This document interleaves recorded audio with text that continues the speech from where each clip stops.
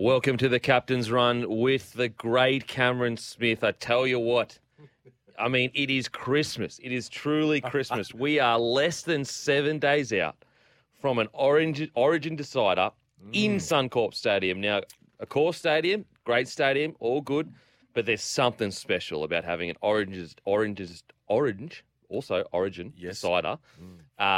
at Suncorp Stadium, Smithy. Oh, it's so good.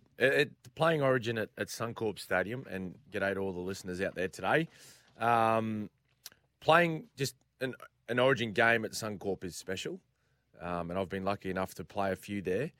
But when there's an opportunity to play a decider, there's nothing bigger. There is nothing bigger. And I was talking with earlier in the week about playing at various stadiums, not just around Australia, but in the world. I've been very fortunate, along with guys like Billy and JT, to play at grounds like Wembley, Old Trafford, which you know very well, being a soccer man. Yeah, absolutely. As a young fella, when we travelled for soccer, we actually got to get taken through Old Trafford. Yeah. Well, there you go. Yeah. And we played Man United under-16s. Yep. Well, there you go.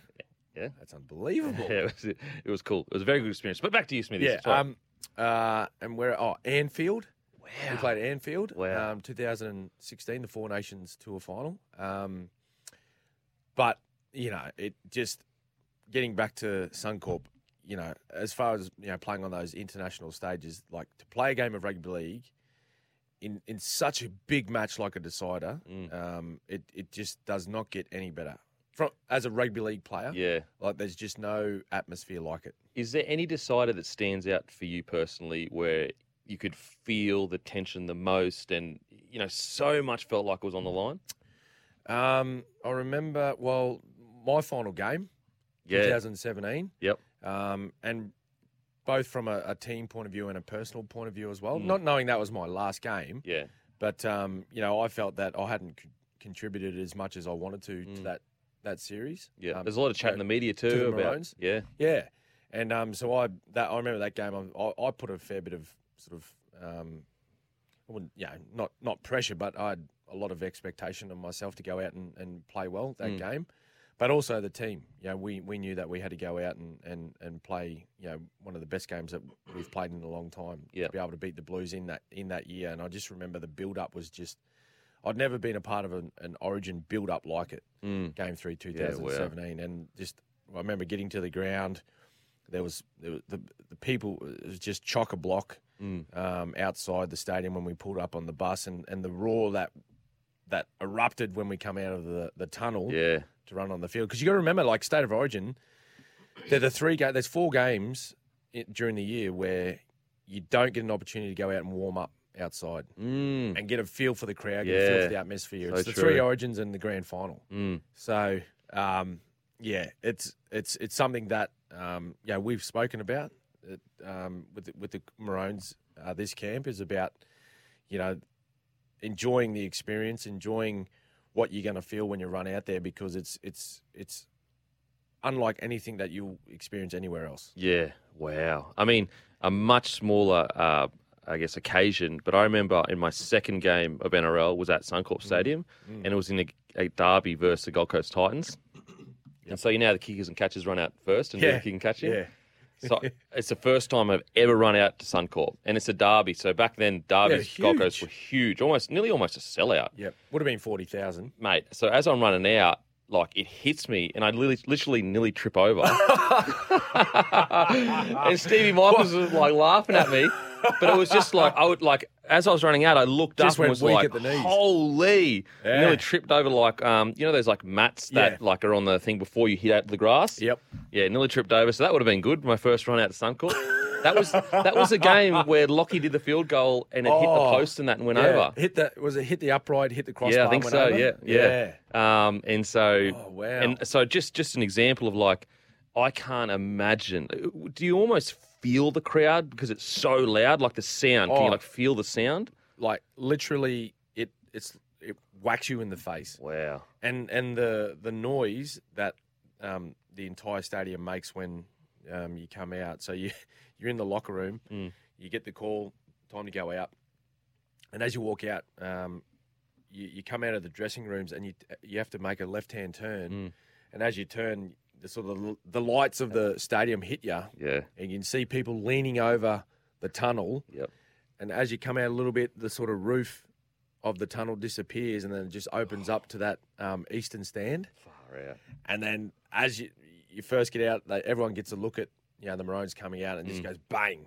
Wow. And the noise, it just reverberates through your body. Far out. And talking about it now, Getting chills? I'm getting chills. I'm getting goosebumps. I'm getting chills Far out. all over. But yeah, that one, yeah, as I said, Game 3, 2017 stands out. That was a game where it seemed like you made a really decided effort to run the ball. Was that something? Yeah. Yeah. Well, that was there was a few questions around my lack of running, throughout the first two matches. But I knew after I finished Game 2 that I knew already before we even started Game 3 camp. We had to go back and play 2 games for Melbourne. Wow. And as soon as I walked off that ANZ, the turf of ANZ in Game 2, where JT kicked that goal to put us up by 2 to send it to a decider, I knew exactly what I needed to do for Game 3. Wow. Yeah. Far So out. I had it in my head Locked in. a minute after the full-time siren in Game 2 that I was going to be running the footy in Game 3. Far out. Yeah. That's crazy. I would love to see statistically whether, how much, was that the most you ever ran in a game? Because, it was quite a lot. Yeah, probably not. Yeah? Probably not. I think there's probably matches earlier in my career where I would have done a lot more running. But Yeah. I think the difference in that game was that, the times that I made the decision to run, they were probably more impactful. Yeah. So true. So true. I mean, wow, incredible. Thanks. Welcome all our listeners, however you're tuning in. 1170 SEN in Sydney, 1620 SEN on the Gold Coast, 1053 in Brisbane. Our Queensland listeners via the SENQ on DAB+, or you're listening via the SEN app. Download the SEN app. If you aren't listening on it, give us a listen anytime. Plus, you can subscribe to us on Apple and Spotify. Pause it. Listen in a couple of days or next week, whenever you want, on Apple and Spotify. It's the Captain's Run. Make sure to subscribe. But look, the Origin teams have been selected. Everyone's locked in their sides. First of all, we'll do New South Wales side. Yep. We'll talk about the biggest. And actually, for our listeners, Latrell Mitchell will most likely be joining us at a later time during the show. So stay tuned for that. Latrell Mitchell's going to walk us through why he decided to, make himself unavailable, which is going to be really exciting. So make sure to stay tuned. Latrell Mitchell will be with us later in the show. But the biggest talking point, or one of the biggest talking points at New South Wales, was Freddie has stuck with Crichton and Burton. And matter of fact, even Wyden is still only 18th man. Thoughts on this decision? I was a little bit surprised by this. I spoke on Vossi's show at the start of the week, and I mentioned that I was quite confident that Jack Whiten would come straight back into the 17 at least, and it was going to be Sifa Talakai that come out of the lineup. Not because Talakai didn't play well in Game 2. Every player that played for the Blues played really well in that match over in Perth. I just thought off the back of Jack Whiten's performance in Game 1, who was possibly their best player, and then just his ability to play in several different positions across the park, nearly every position in the back line he can play. Yeah, and also a bit of back row, or even chuck him in at 13. He plays that physical, aggressive style of footy. I thought he was going to be a lock for their 17. Yeah, but he's put him at 18th man, but things can change. Do you think there's a chance that he could squeeze him in before kickoff? Absolutely. Because he did that Game 1. Didn't squeeze an 18th man in, but he made two changes. Yeah, he took a couple of his starting ruck players and put them on the bench, and the interchange players come in. So, look, I think there quite possibly could be a change. But again, we prepare for everything. We just make note of the players that are in their squad and the possibility of some late changes. So we're aware of it. Yeah. But once we're aware of that, most of our focus has been on what we can do to be better for Game 3. Yeah, it is it's tough because when you look at the score of Game 2, you go, oh, wow, that was quite a substantial loss. But then you don't want to go down the route of changing too much because you go back to Game 1 and say, boys, we've got the job done at a core stadium with this squad. Yeah, that's right. And I think that's why Bill and the selectors stuck with the same side or the same squad that we've had in the first 2 matches. Is that, when you look at you can look at a loss and a loss with that particular scoreline in Game 2 and go, oh, geez, we got to make some serious changes here if we're a chance in Game 3. But then you got to go, hang on a minute. Well, this same team, they went to Sydney where the record isn't great for Queensland. It's a really tough place to have a win, and they went down there and played really well. Yeah, they played really well. Absolutely, and got one of the toughest wins Queensland has ever had down there in Sydney. And they got the job done. So why then have some mass changes for blokes that have done the job before? So. Yeah, Billy and the selectors, they've backed the boys in. The only change, the one forced change we've had to make was obviously Felice Kafusi being unavailable. And we wish him and his family all the best with his father being quite ill still overseas. But Jeremiah Nanai takes that spot on the right edge, and Tommy Gilbert, which we'll touch on a little bit later with the Queensland side. He gets his opportunity to make his debut for Queensland. Yeah, for sure. It's going to be...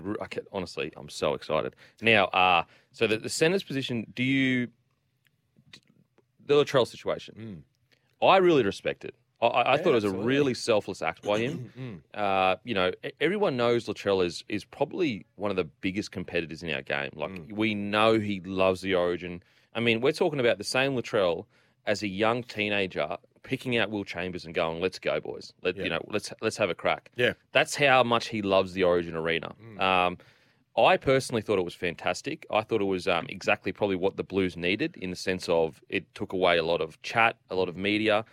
But I will say, on the flip side of that, do you think New South Wales potentially, they've got plenty of game breakers, but there is argument to be made that Game 3, Suncorp, they need something special. Latrell could have provided that just game-breaking special moment. Do you think they may miss that or may not miss that? They've got enough game breakers as it is. Yeah, look, I think coming off their Game 2 performance, I think they'll be pretty confident that they've got the team to go up there and play well and get a good result.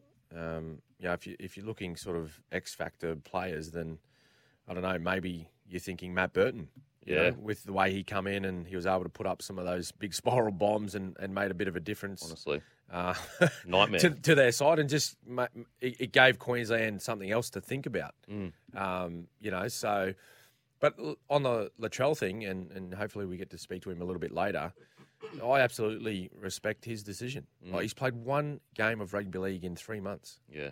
So I don't blame him for it's unfortunate that a lot of people look down on the decision. Why should you make yourself? Why should you be able to make yourself unavailable? But just put it into context. The bloke's only played one game in 12 weeks.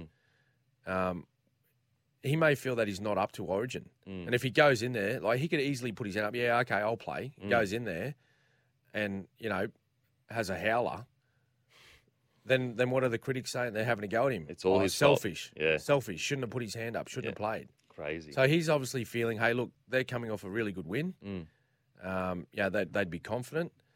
If I go in there, and am I at my best right now? Probably not.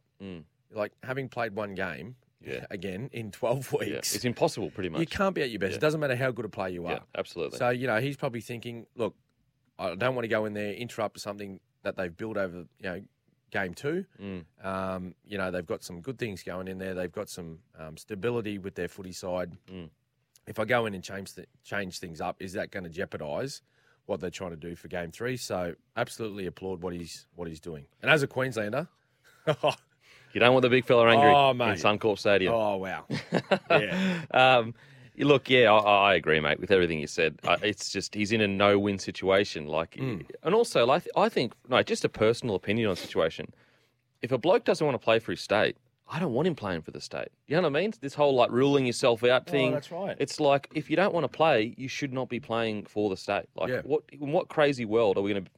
First of all, who doesn't want to play for the state? It's not going to become a problem where we're all going to be sitting here in a couple of years going, "Oh no, everyone's ruling themselves out." It's like, are you serious? No, everyone would play. But I honestly reckon most of the boys would play for free. That's how big the occasion is. Yeah, obviously they shouldn't, but they would. Yeah. Mate, I don't get the backlash of that he's copped from some people saying, like it's ridiculous and whatnot. But he knows the position that he's in physically and mentally, and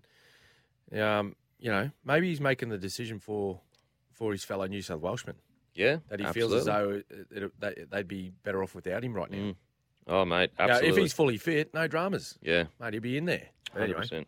And also, you have to remember with Latrell, is not only has he only played one game in like 3 months, before the season, like at the end of last season, he missed the end of the whole season. So he's really played in the last 6 months. You're looking at like 4 or 5 games. Not a lot. Maybe even in longer, like 7, 8 months. You're looking at 4 or 5 games. That's a very small amount of games of footy. Now, onto the other absolute. This to me personally was a bombshell. Not because he doesn't deserve it. I think he's been absolutely slaving away up north. But Jordan McLean comes all the way into the starting side, which is really interesting because RCG, who I thought didn't put a foot wrong, in game one, can't even make it back into the side. Really interesting selection. Thoughts on the McLean? Yeah, well, I think that's the strange part of the selection for me, and I think for most people is that Regan Campbell-Gillard plays game one and played quite well. Yep, gets left out for game two, and then there's a whole new prop brought in for game three, who's playing his first. I know Jordan McLean was part of the game two squad. Yeah, that went to Perth. But this is his first game of the series.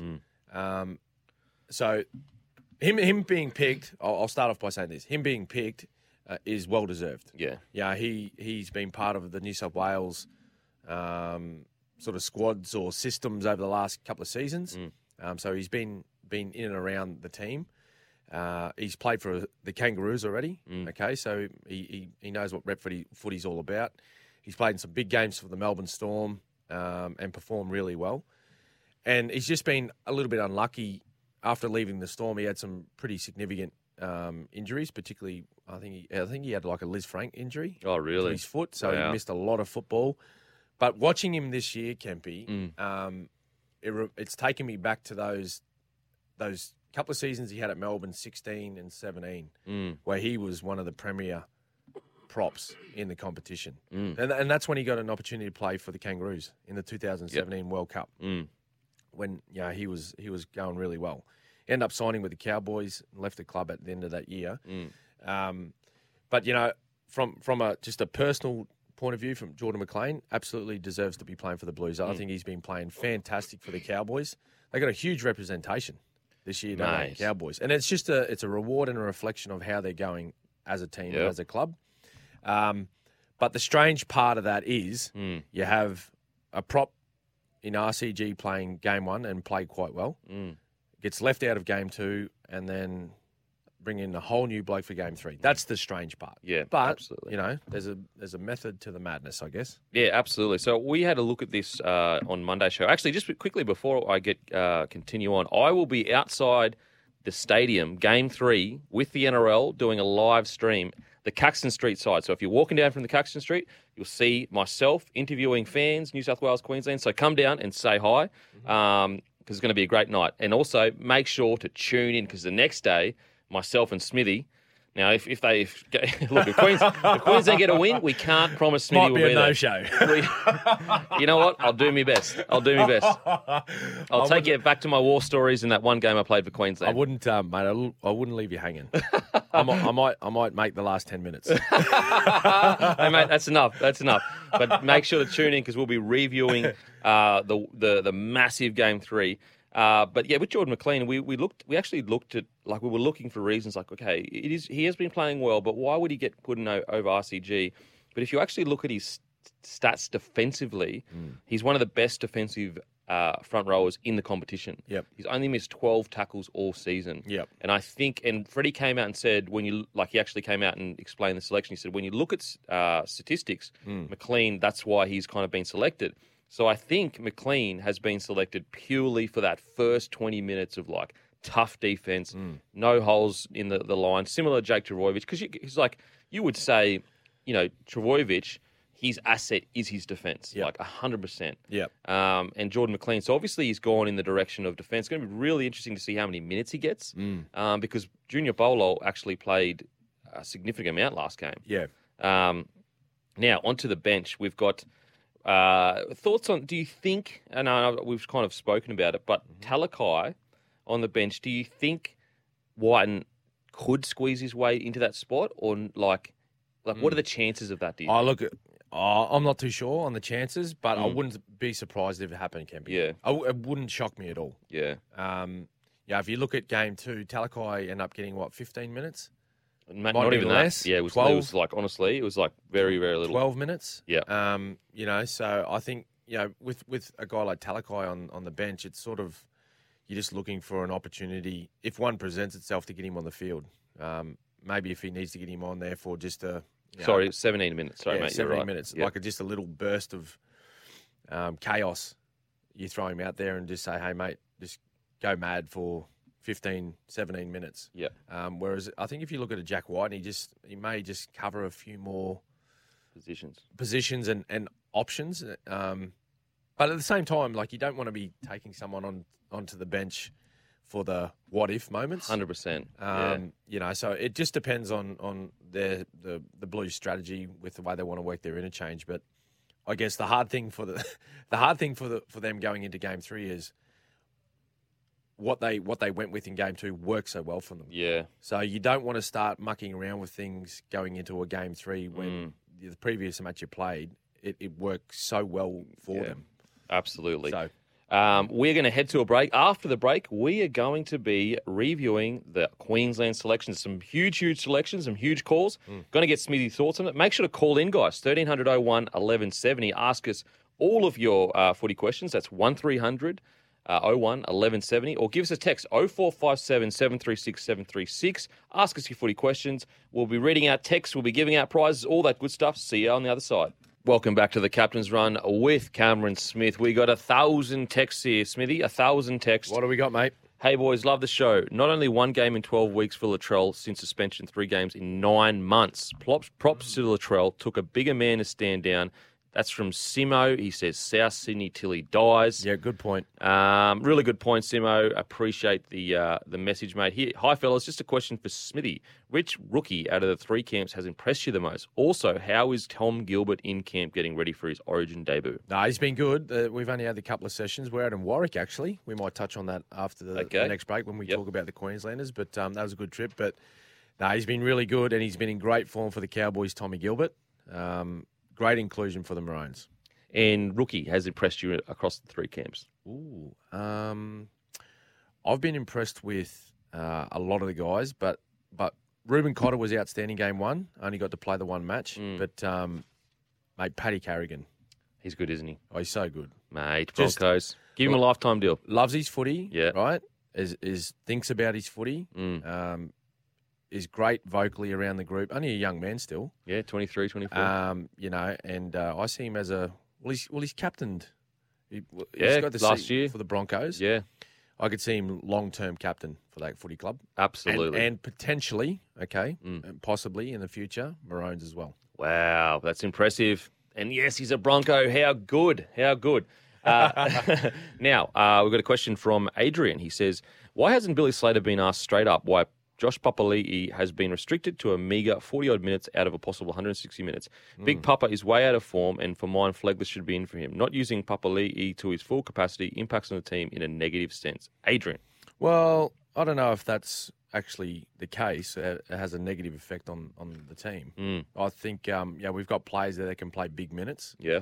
And Big Joshy, he's there to make an impact when he's on the field, and his role is he's been asked to just go as hard as he can for as long as he can. And when he's tired, we'll get him off for a break. Yeah, okay. So, I think if you think back to his first carry in Origin 1, He knocked Isaiah Yeo out. Yo, ouch.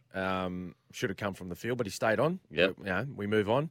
And last game, a lot of Big Papa's work it was just done through defence, and a lot of his carries were just from his own end. And it was just if you look at the entire game by Queensland, it was just all defensive, hard running yardage stuff. Yeah. With no good ball stuff where you have a bit more energy. So let's hope we start a bit better this game, and we get a bit more quality football for Big Papa, and he can get a few more minutes in him.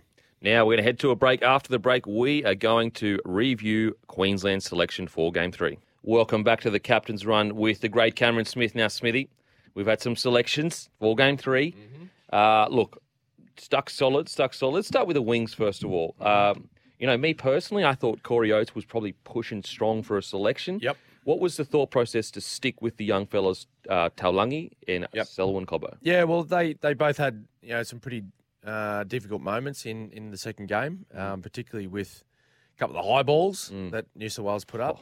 Nightmare balls. Yeah, a couple of nightmare balls. I don't think there'd be a winger in the competition that would have caught that Burton spiral. Yuck. But anyway, they dropped a couple that they should have caught, and that was part of the review. The boys know that, and so they're working hard on making sure that they fix those things that they didn't get quite right in Game 2. But I thought our kick pressure was down as well. Yeah, absolutely was. All right, so it's no excuse. It's no excuse for our back three, but we didn't help them out by the lack of kick pressure on the Blues kickers. So that's something that we need to look at as well. But I think again going back to the point of let's not forget that Selwyn played in Game 1 and without having those sort of brilliant moments that we've seen sort of nearly every week for the Broncos, he didn't get too many of those opportunities in Game 1, but he did a lot of hard physical work. And he was really good from the backfield. And when you say backfield, you're talking about, coming off your own line, having some really tough carries. Yeah. And they were hunting him too. They were hunting him. Yeah, and they were, mate. And the one thing you don't want to do is go, have one loss and all of a sudden go, oh, mate, easy decision, chuck the rookie out. Yeah. And you got to remember, like, his profile has exploded this year. Yeah. Okay, and so like you got to remember, he's only a young man.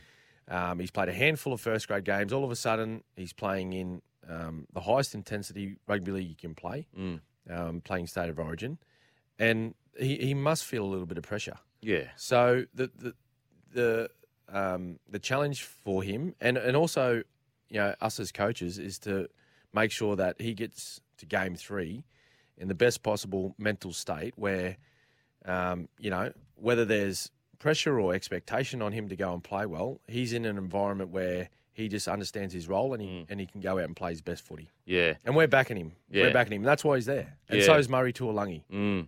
He went back to club footy, Murray Tuolungi, and was outstanding for the Cowboys. Yeah. They both really did respond, which is what you want to see in a young player. That's right. I think also, if you find the right person that buys into a team's culture, and let's assume Taulagi and Selwyn are the right guys. I believe they are.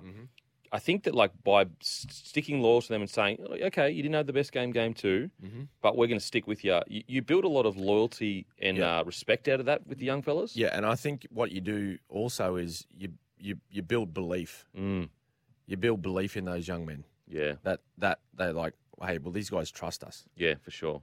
Yeah, we're going to go out and play our best footy. Now there was, I don't know if it was internal, and I'm sure you could shine a light on this, but there was a bit of chat about Dane Gagai being under a bit of pressure. Was that all just external noise? Was he always kind of? No, I think that was a lot of external noise. And I think Dane would be the first person to put his hand up and say, again, he didn't have the best of Game 2 performances. But again, he wasn't the Lone Ranger. Yeah. But I think a lot of the things that went wrong for players individually in Game 2 for Queensland, a lot of that was attributed to the way the team played. Okay, so it's like we're playing a team sport. It's not an individual sport where you go out and it's just you. Yeah. A lot of the stuff that you perform is it's a combination of sorry, the decisions you make and the actions you perform on the field, but also what happens around you as well. Yeah. Like you understand that particularly as a winger. For sure. A lot of the decisions you make, as a winger or a centre, is dictated to what happens inside you. Yeah. Particularly in defence. Absolutely. So I think as a team, the guys understand that it wasn't a great team performance. And although there was a tremendous amount of effort that went into that match, I don't think we played overly smart football. We didn't really think about our footy too much like we did in game one, where we played a smart game. Absolutely. We were able to handle different situations, whereas in Perth, I just don't think we had that same mindset or same attitude. Yeah. Particularly comparing it to the Blues, where it was do or die for them. Yeah. They had to play the way they played to be any chance of taking this series to a game 3. Yeah, it's with a guy. It's so important to stress that, like, as a centre winger, even as a 3-in defender, as a half, like, if your 4-in doesn't get to a certain point on the field, it stretches numbers. If it looks, especially at Origin, you're trying to build combinations. So, like, a perfect example is sometimes, like, I was outside Justin Hodges at the Broncos for a lot of, wasn't for very long, but for a period of time. Yep. And Hodger had this, like, little trait that he would, like, dummy to jam in. And so sometimes I would go, and I would react straight to it. And so I'd come flying in, and then he would he would dummy to go in, so he'd take a few steps forwards, and then he would start backing off. Back off, yeah. And it takes time to learn those inside combinations with each other and go, okay, Hodges likes to dummy. Whereas, like, when I was outside Darius Boyd, he was very, like, by the book, stay square. If we jam, we jam. If we slide, we slide. Yep. So it's all about timing and building combinations, which hopefully Dane and DCE are going to do this game. Now on to probably the biggest call, I'd say, out of all the players, if I'm being honest, from my perspective. Jeremiah Nanai brought off the bench to start. Instead of, say, a veteran like Arrow or even. Probably Arrow would be the guy that you'd be looking at. What was the thought process behind that? Oh, well, he's been playing extremely well for the Cowboys, and he starts there for the Cowboys. So I think maybe giving him an opportunity in that familiar starting spot, where things are it's a lot different now off the bench. Like it's a particular role that you need to be able to play. Whereas it's the same. Sort of situation for him now where he's starting. He gets straight into the match from the first kickoff, whether Queensland receive or kick off. And also just his ability, that game-breaking ability that he has. Yeah. Both defensively to come up with some good decisions, some big tackles, and also, he can sniff out a try. It's crazy. Unbelievably for a back row. Honestly. Unbelievably. He's on 13 tries or something at the moment? Yeah. And just loves chasing kicks. Yeah. So that's the main reason. And his performances at club level have been rewarded. Yeah. And like we mentioned earlier about the Cowboys and the representation they have in both sides. Chad Townsend joining. Yeah, I was going to bring that up in a bit. Chad Townsend. The Blues, but that's reward for playing consistent good footy for your club every week. Yeah, absolutely. The Cowboys, oh man. Toddy Payton, he must be, obviously the job is not done and they've still got a season to, I guess, complete, but he must be absolutely wrapped for the boys that, they've come so far. Absolutely. So far. Absolutely. Now, outside of that, the great Munster, how's his body? Was he telling Porkies about his shoulder or what's going on here? Well, what was the reporter? What did we hear? It was a grade 3 AC. I'll tell you what it was grade 3 carry on. That's what it was, Cappy. Munster's good for a bit of carry on, that's for sure. Mate, he's good for a bit of carry on, particularly when he gets a little knock in a game. But he's fine. He's fine. He joined the squad Monday, and he trained yesterday. He trained the full session. Okay. So he's good to go. Yeah. How was Warwick? You went out with the Yeah, so it was good, mate. Yeah, no. So we try and make a point of visiting one regional city or town in Queensland each series. Okay. This time around it was Warwick, and we went out to Warwick. We chose Warwick because of the recent floods that they'd suffered through earlier in the year, much like parts of northern New South Wales. The Darling Downs area, they copped a fair bit of rain earlier this year, and the city was flooded, and the junior footy club as well, the Warwick Cowboys. They were underwater, so they had a lot of their facilities and obviously the grounds were damaged. So we thought it'd be a good opportunity to go out there. We did a bit of fundraising for them on Tuesday night. So that was great. All the locals come in and put their hands in their pockets to raise much needed funds for the town and the junior footy club. And then we got up yesterday morning, and the boys and all the coaches were involved in a street parade.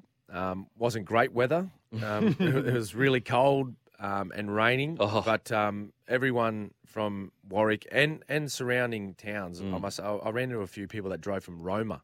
Wow. It was a 3-4 hour drive. And from other, smaller towns in the region. They drove, at least a couple of hours to come and just see the boys. How good. Which was great, and the boys were very appreciative and grateful for, the locals' efforts to come out and see them. But on top of that, it's a nice reminder for the players that these are the people you're representing. These are the people you're playing for. Come next Wednesday. It's bigger than just a game of footy. Okay, when you're out there, your mind's on the job and you're playing a game of rugby league and whatnot. But that's why Origin is so special. Is because you're representing a mass amount of people. Same as New South Wales. But it's a nice reminder that when you look at these people from these particular towns and the challenges that they go through day to day in their life, and the resilience that they show. And the camaraderie that they show for their fellow Queenslanders, they're the type of things that the players need to take into the game on Wednesday night. There's going to be tough periods of the match where they're going to have to be resilient, they're going to have to be mentally tough, and they're going to have to be willing to sacrifice things for their fellow teammate if they're to get a positive result for their team. It's as I get further away and become, I guess, more of a fan rather than an ex-footy player, you start to realise how important games like, the decider. For example, families out of Warwick and all country towns around that area have had an extremely tough year. If their state is to get a win, the happiness that can bring, they're just searching for some kind of happiness in a tough year, can be immense. And then it can make a huge difference to, not just the day they wake up on the Thursday, but for the rest of this year. And absolutely. The way they feel about themselves as a Queenslander. And I think that's something I used to think about a lot. When we used to play, and particularly that team was lucky enough to go on that sort of a run. Like we always used to think about just have in the back of your mind, just think about Queenslanders on Thursday morning waking up with a big smile on their face. When they first open their eyes Thursday morning, wherever they are in Queensland, it might be way up north, might be out in the west, might be the farmers and whoever it is, the guys in the big cities. They wake up Thursday morning with a big smile on their face, thinking, "How good is it to be a Queenslander?" Mate, well, you saw me game one. I couldn't stop smiling. So I'm feeling you, Smithy. I'm feeling you. Now we're going to head to a break. After the break, we'll talk about the great Tommy Gilbert getting his debut. We'll also talk about Reece Walsh. Ooh. Wow. What's happening? Huge news. So we're going to head to a break, but make sure to text in 0457 736 736 or give us a call, 1300 01 1170, and we'll see you on the other side. Time now to break down the best hands in the NRL. Thanks to Schnitz, the best hands in the schnitzel business. Welcome back to the Captain's Run with the great Cameron Smith. We've got best hands thanks to Schnitz. And I just want to thank Schnitz for making the best schnitties in all the land, making my day better every single time I eat one. But this is best hands thanks to Schnitz. Smithy, what do we got here? Before we move on to that, can be great news. We got some Schnitz coming after the show. Yes. Big thank you to Tommy. Thank you, Tom. Good on you, Tom. Looked after us this week, mate. Thank you. And obviously, big thank you to Schnitties too. Can't wait. But 3-2-1. 1 point this week. Tolatau Kola. His intercept from Paps's kick. Wow. When he kicked it sort of... Well, I think what he's trying to do was, instead of like the Manly players trapping it, he's tried to put it through around knee height. Yep. But Kola just stuck out the left mitt. Yeah. Took it one-handed and just went, thank you. See you later. And ran, 80? Yeah. 90? Look, maybe even 200 metres. Okay. It's Maybe. a little bit over that. I'm thinking I'm going to split the diff, 85. Okay, 85 metres. If you want to check out exactly what meterage it was, go look at the replay. But it was a long way. Yeah. But he just pinned it. Mate, how quick is he? And scored a try, which Manly were on fire. Except for that last 10 minutes, holy. Yeah. Did they concede 3 or 4 tries? I think it was like 4 tries in like literally 5 minutes. I actually thought I went in the DeLorean Yeah. back in time and went, is this the Cowboys all over again? Yeah, I thought there might be a chance of that. Seriously. What happened? Anyway, they got the 2 points against the Storm, which was a great win. But yeah, Tolutau Kola, great hands. 2 points. After copying a high shot from Matty Burton, Sione Katoa planting the ball down in the in-goal area to score for the Sharkies, his second try. Very good. He's a good player, Sione Katoa. Yep. Really, really rate him. He's a good, solid winger. But 3 points goes to it was Isaiah Tass. He took awful conditions. Awful conditions. Took a crossfield kick from a Jackson Paulo kick, and then great catch, and then an offload to Jai Arrow in the pouring rain, as I said, to score their second try of the match too. So some awful conditions that teams played in on the weekend, but it doesn't stop them from playing this like unbelievable footy. Yeah, the skill set has just improved year on year. Seriously, incredible. That was best hands thanks to Schnitz. Bite into golden, delicious handcrafted Schnitz. After the break, we'll wrap up the first hour. Welcome back to the Captain's Run with Cameron Smith. We've got some texts to get to, Smithy. Hey, Cam, when Kofusi was out, was Flegler a consideration? Why was a debutant from Cowboys chosen over Flegler? Yeah, no, Big Fleg was certainly a consideration. He was part of the first 2 matches. And very close, but Tommy Gilbert, he just has the ability to play both in the ruck and on an edge too. So I think just his diversity, his ability to play a couple of positions for the Maroons, I think that's what got him the opportunity to get one over Flegg there. But he's not far away, Flegg. Yeah. Well, he's played Origin before, right? But he's not far off this current side. Yeah, absolutely. I mean, Flegler's development over the last 12 months has been outstanding. His impact for the Brizzy Broncos this year has been great. He's rounded out his game well. He's gotten out the mistakes of penalties and all that kind of stuff. Great offloader. But we're going to head to a break. After the break, we are going to go into a deep dive. Reece Walsh, Brizzy Broncos, Redcliffe Dolphins, New Zealand Warriors, all that stuff. Cameron Smith has run from dummy half and scores a grand final try. Dylan Kevin scored.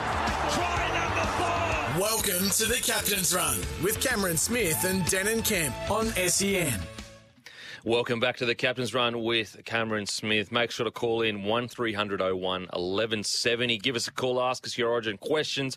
Text 0457 736 736. Now, huge news dropping yesterday. Now, it dropped over the 48-hour period, but it all got confirmed yesterday.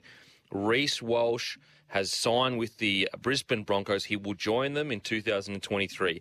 Now, the reason why it was so controversial was because obviously Reece Walsh still had he had 2 years to run at the Warriors. The second year, so 2024, was a player option in his favour.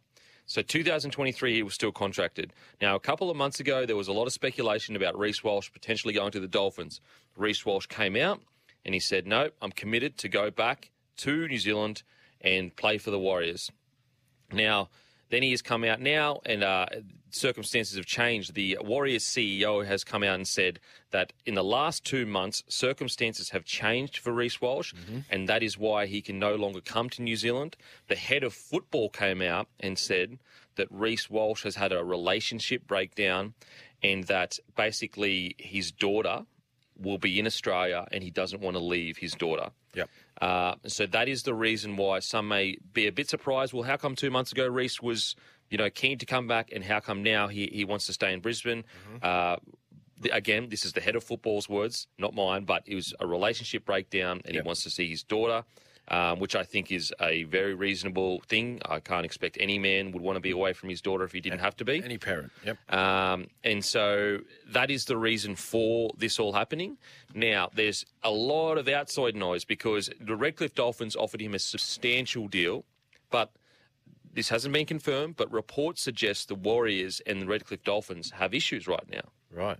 And reports are that the Warriors basically said you cannot go, but if you are to be released, it cannot be to the Dolphins. Essentially, has to be to the Broncos. Okay. Now, I'm not sure exactly what the bad blood is. Now, there is the former head of recruitment was at the Warriors. Now he went to the Dolphins, so there could be a connection there. Maybe Peter O'Sullivan. Now, maybe the Warriors are a bit frustrated that their head of recruitment went to another club and then was trying to recruit their star player to that club. Again, I don't have any facts behind that. That's all pure speculation. So anyway, Reece Walsh signs a deal. Now, the estimated amounts are around $400K a year. Now, there were some floating around. It was $1 million a season. I think that people have misread that. $1 million a season? Yeah, which is insanity. It's crazy. I think no disrespect to Reece there at all. No way. I mean, he'll get there eventually. He's just not there yet. Now, signs with the Broncos. First of all, thoughts on the Reece Walsh being released from the Warriors, Smithy? Yeah, well, if it's on those family reasons or compassionate grounds, then that's fair enough.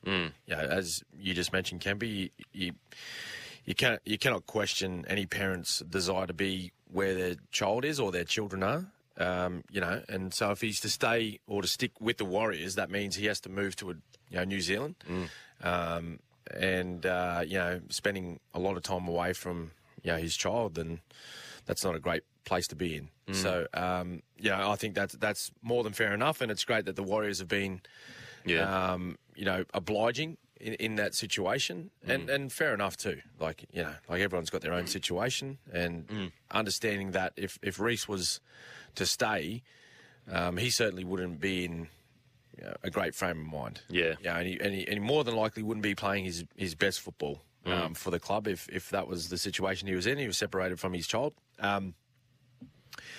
So that's for me. That's great by the Warriors to do that, and it's a fair decision by Reece himself. But from the Broncos' point of view, that's a great pickup, and for $400,000 too, I think that's a pretty good buy. Yeah, if it's accurate that it's around it's accurate, that number, yep, for sure. I totally agree. I think that I actually think the Broncos, let's say Reece was just on the open market and he was going to get his market value. I actually think the Broncos would probably say, look, we just can't afford you, and we have Selwyn Cobbo that's probably going to develop into a fullback. I think the Broncos have looked at it and gone, wow, what an opportunity to get a guy for below market value. And if as you said, mate, if that price is accurate and they've got him for 400, then they've got a pretty good buy.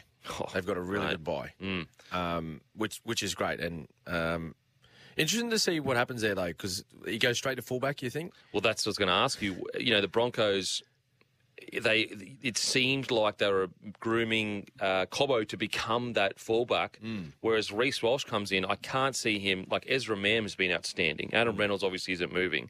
So do you think that the Broncos are going to keep Cobbo on the wing for another couple of years and then maybe move Reece to 6 eventually? Yeah, I reckon. Yeah. That's a possibility, because if you look at the situation like Adam Reynolds, they got Adam Reynolds. Yeah. When he's on the field, he's going to be playing, he's going to be 7. Yep. And I think with the emergence, particularly of Ezra Mam, so he's playing each week. He's getting better and better. They've got a couple of other options there as well to play in the halves. So I think Reece Walsh will take the number 1 jersey, and I think they'll leave Selwyn on ice for a little bit. Just get a few more games under his belt as a winger. Doesn't need to be rushed, in my opinion. No, he's a baby. He's still learning, and not just learning the game, like learning how to be a professional. Yeah. I see that every day with the Maroons. There's things that he needs to work on, but every young man in his age, in his position, just starting out, they need to learn how to be professional each day with, their timing, with, being on time for meetings and all that sort of stuff. Not that he's late. Yeah. But, he just scrapes in. Well, I shouldn't talk because I used to do that a lot. But I did it on purpose. Yeah. Just to stir Craig Bellamy up. You're actually there an hour earlier. You're just sitting in your car. Yeah, I would. But just like for the community listening, when I was young, when the schedule said 8 o'clock, I thought, okay, if I walk in at 8 o'clock, I'm there. And what a lot of young fellas don't realise, and you learn it over the years, is when it says 8 o'clock, it means you better be strapped, ready and raring. Yes. So 8 o'clock really means 7:15. Now, look. That's right, yeah. You do get your heroes, Corey Parker, that they're playing some bizarre game where they're getting like 2-3 hours earlier and they're like trying to outdo each other. Like, mate, I got here at 4 o'clock. Like, that's mad. They get like coffees at like 3 in the morning rolling in with, mate, we don't train till literally 2 in the hour. What are you doing here? But outside of that, you do learn that, like, okay, if it says 8 o'clock, I need to be there at 7:30. I need to be fully strapped, fully stretched, everything ready to go. You're ready to start. 100%. On top of that, that's just the entry point of being a professional. Then the next step is, okay, if it says 8 o'clock, I should be here at 7 and I should be stretching from 7 till 7:30 by myself or doing extras or doing video. And so that's a natural thing for any teenage player to learn. That's right. It's not just, just one or two. Every teenager goes through it. Yep. So, Reece, where do you see the Broncos right now? Like, do you think that they have officially turned the corner as a club? Or do you think we still have to make sure we keep everything tight, keep on the trajectory? It's a working process, Kempy. It really is, and you've got to stay on top of things. If they've certainly turned the corner from the last couple of seasons. Oh my all right, God. so they found a way to get some consistency about themselves, and certainly having young forwards there. Who have found a bit of continuity and stability within that group. When I'm talking about guys like Flegler and Paddy Carrigan, Payne Haas now, who's been doing wonderful things for numerous seasons, but they're all starting to play a bit of footy together. Okay, so they're getting an understanding of each other, and they're getting an understanding of how or what it looks like to be a consistent footballer. Okay, when you first start, you think, I had an 8 or a 9 out of 10 game, then I'm good for a month. 100%. No. No, you got to give us an 8 or a 9 every week. That's the expectation. So that I think that's where the Broncos are at right now. But the easy thing is to get there. That's the easiest part. The hardest thing is to stay at that level and maintain that standard of performance, not just week on week, but year on year. Yeah. Which what a lot of the great Broncos sides have done in the past. Because, I mean, it's going to be so... The easy way, like Ivan Henjak, the first rugby league camp I ever went to, he said a great saying. He said, bad habits are like a good bed. Easy to get into, hard to get out of. And I was like, man, that's a great little saying there. Yeah. Great little saying. But, like, for example, this young Broncos side, they have every reason to pat themselves on the back at the end of this year and go, yep, boys... We turned it around. Absolutely. It's all good. Yep. Let's go away. Pre-season, we won't be as dedicated. We won't be as hungry. Yep. That's challenge. the easy thing. That's the easy thing to do. And they've got every reason to do it. Everyone's patting them on the back. Oh, Paddy Carrigan, you're the next this. And Selwyn Cobbo, you're incredible. But you need to come back with the same fire that you had in this off-season. And more. Exactly. 100%. And all the things you learn, all the standards you set for yourselves. So, look, I think the Broncos' future is looking fantastic. I think you can see a real process there now. I think that if you ever wanted to look at the direction of the club, you look at a guy like Paddy Carrigan that seems to be taking the club in the right direction. The Dolphins, another missed opportunity, another huge star. Is Cam Munster going to ask for $2 million soon? A year? Mate, the way it's going, he could. Holy! He could. Who's on the market for them? No one. Literally no one. Everyone is getting locked up long term. Yep. Where do you like? They've got a good forward pack for sure, but are the Dolphins in a bit of strife, or how do you feel? Well, you can't help but think that the old coach, the old Fox, he's got something up his sleeve. Yeah. He's always got a plan. He's always scheming. Yeah. Not coaching this year. He's been a little bit under the radar. He sort of only pops up when there's sort of like a club announcement or a player signing announcement. You just don't know what they're sort of up to. They're slowly sort of chipping away at building their squad and putting something together, but they're still yet to land a big dog. They're still yet to land just that key player, that marquee player that I think they need, to get their club going. And I think Wayne, I think he understands that it's not going to be. They're not going to go out and win a premiership in their first season. If they do that, remarkable. Oh my God. You know what I mean? And I think that'll be outside of anyone's expectation. Yeah, absolutely. Excuse me. So I think he's thinking a little bit more long term, being a little bit more patient. And you've seen his comments around Cameron Munster. If we're unable to land him in 23, which I think is almost completely Well, Cam came out and said, no, not happening. And he is, like, when he came out and said that, I'll be at the Storm in 23, I'll see my contract. Completely believe him. But Wayne Bennett did say, if we don't get him in 23, we'll have him in 24. Wow. I mean, look, a crazy confidence. It's confidence. Oh, it's confidence, yeah. Yeah, and why not? Like, he's been doing it for a long, long time. Yeah. So the date's getting closer where they can officially launch, like, an offer to him. Wow. Like November 1, I think it is. So. Mate, he's in the box seat. Cam Munster, he's the best. He's just landed. Imagine in him, the the perfect Mad Dog. time. Oh, the Mad Dog. The Mad Dog, he's just sitting there just like... Yeah, they don't call him Mad Dog Money for no reason. The money man. Hey, the money man. Look, I think that if they land Cam Munster, I think it alleviates a lot of pressure. But if they don't land Cam, I think it could be a real concern. Oh, strife. I personally think the Dolphins should have had much longer than 12 months to build a roster.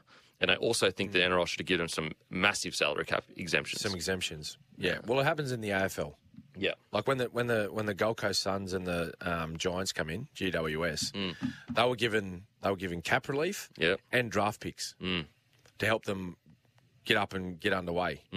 And they were GWS have been, over their period of existence, have been a fair bit more successful than Gold Coast Suns.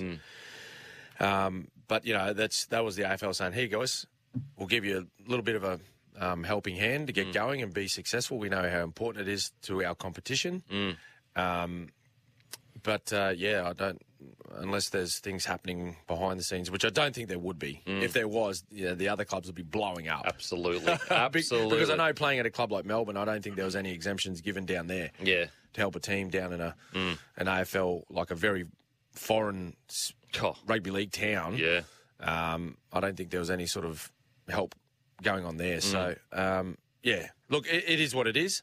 The one thing about with Reddy, the Dolphins, and if they're there to get Cameron Munster, it won't just improve their footy side. What it will do then is to say any sort of up-and-comers, good ones, and even a couple of established first graders will go, you know what, I might go up there because Cam Munster's there. Absolutely. I might go play beside him. Now, just back to the Warriors quickly. Some great news. They get challenged Nickel Kluxter. Now, I actually think that, with everything that happened with Reece, Chance is almost the next best thing. We know how good he can be. In the grand final, he was best on ground until he started cramping up with like 10 or 15 to go. Yep. And the good thing about Chance is that he is a Kiwi, so it means so much to him to pull that jersey on. Yeah. He's going to be there for the long haul because his family is from there. And you can start building around a really good base. Now, just quickly with the New Zealand Warriors, I just think that the NRL could help them. I know we spoke about helping the Dolphins, but I just think that there could be a way the NRL could try to incentivise young Kiwis to stay in New Zealand and play for the Warriors. Because at the moment, all the best talent just gets taken across to Australia. Smithy? Or rugby. Yeah. I think they tried to... I was reading a story, was it last week or the week before, that I think they tried to get the Warriors had like a development program starting up, and then COVID hit, and it sort of just it fizzled out. Yeah, it fizzled out because the team wasn't in New Zealand, and they couldn't have these sort of development programs running with COVID issues and gatherings and whatnot.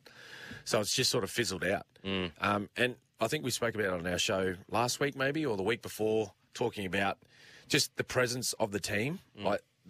They've had no presence in New Zealand for the last 2 years. Yeah. So I think that's going to, rugby league's going to take a hit there because, young boys and girls, they can't see their team playing live. They don't go out to the ground. They can't go out and do junior football club, visits. They can't be in and around the community. And as you said, incentivising, young boys and girls to pick up a rugby league footy and go and join up at a junior rugby league club. Yeah. When you don't have sort of contact or you don't see your team face to face, you sort of it almost is forgotten about. And although it's on telly and there's a lot of it's accessible now through tablets and digital stuff and your phones and whatnot, but it's still not the same as seeing those players in the flesh and blood. Absolutely. You think back to when you were a kid, mate, and you like Darren Lockyer walked past you, or Gordon Tallis, or whoever it was that you followed as a team or as players. You walked away from it thinking, wow, I'd love to be like them one day. Oh, I mean, I remember one of my first interactions with a first grader was the great Petros Sivanasiva. Yeah. And he, just speaking to him and Wayne, they were going, Wayne was like, look, pretty skinny, but we'll beef you up. You'll be all right. And I was around like 72 kilos, and Petro said the same thing. Yeah. So it is so important. We're going to head to a break. After the break, we've got plenty more show. We've got Nikora re-signing. We've got a previewing of the round and Latrell Mitchell. We will be speaking to Latrell Mitchell later in the show, so stay tuned. See you on the other side. Welcome back to the Captain's Run with Smithy and myself. Time to break down which young players are climbing up the Bailey ladder. Worksite trusted for over 60 years. That is 6 decades of trust of the worksite. Smithy, what do we got this week? Righto, we got our 3 nominations like we do every week for the Bailey Ladders segment. Number 1, Tolatau Kohler again. Mentioned him a little bit earlier for these best hands, but against the Storm, a 19-year-old, he had 2 tries, 2 line breaks, 7 tackle busts, and ran for over 200 metres. He was outstanding. Great to see him in open space. Mate, how good. Finally. How good. Just pinned him and just looked unbelievable. Number 2, Egan Butcher, 21-year-old, ran for over 130 metres, had 1 try assist, a line break assist, and made 25 tackles in just 40 minutes against the Panthers.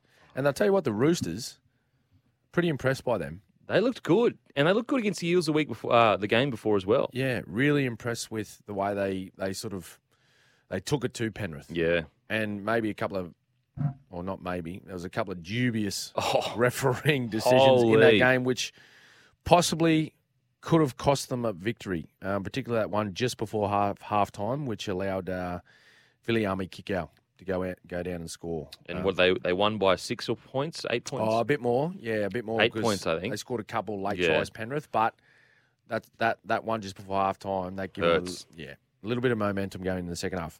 But number 3, and this young man, he has been playing extremely well all year, in my opinion. He's one of the standouts, one of the shining lights for Newcastle this season. Dominic Young. Yeah. As I said, only 20.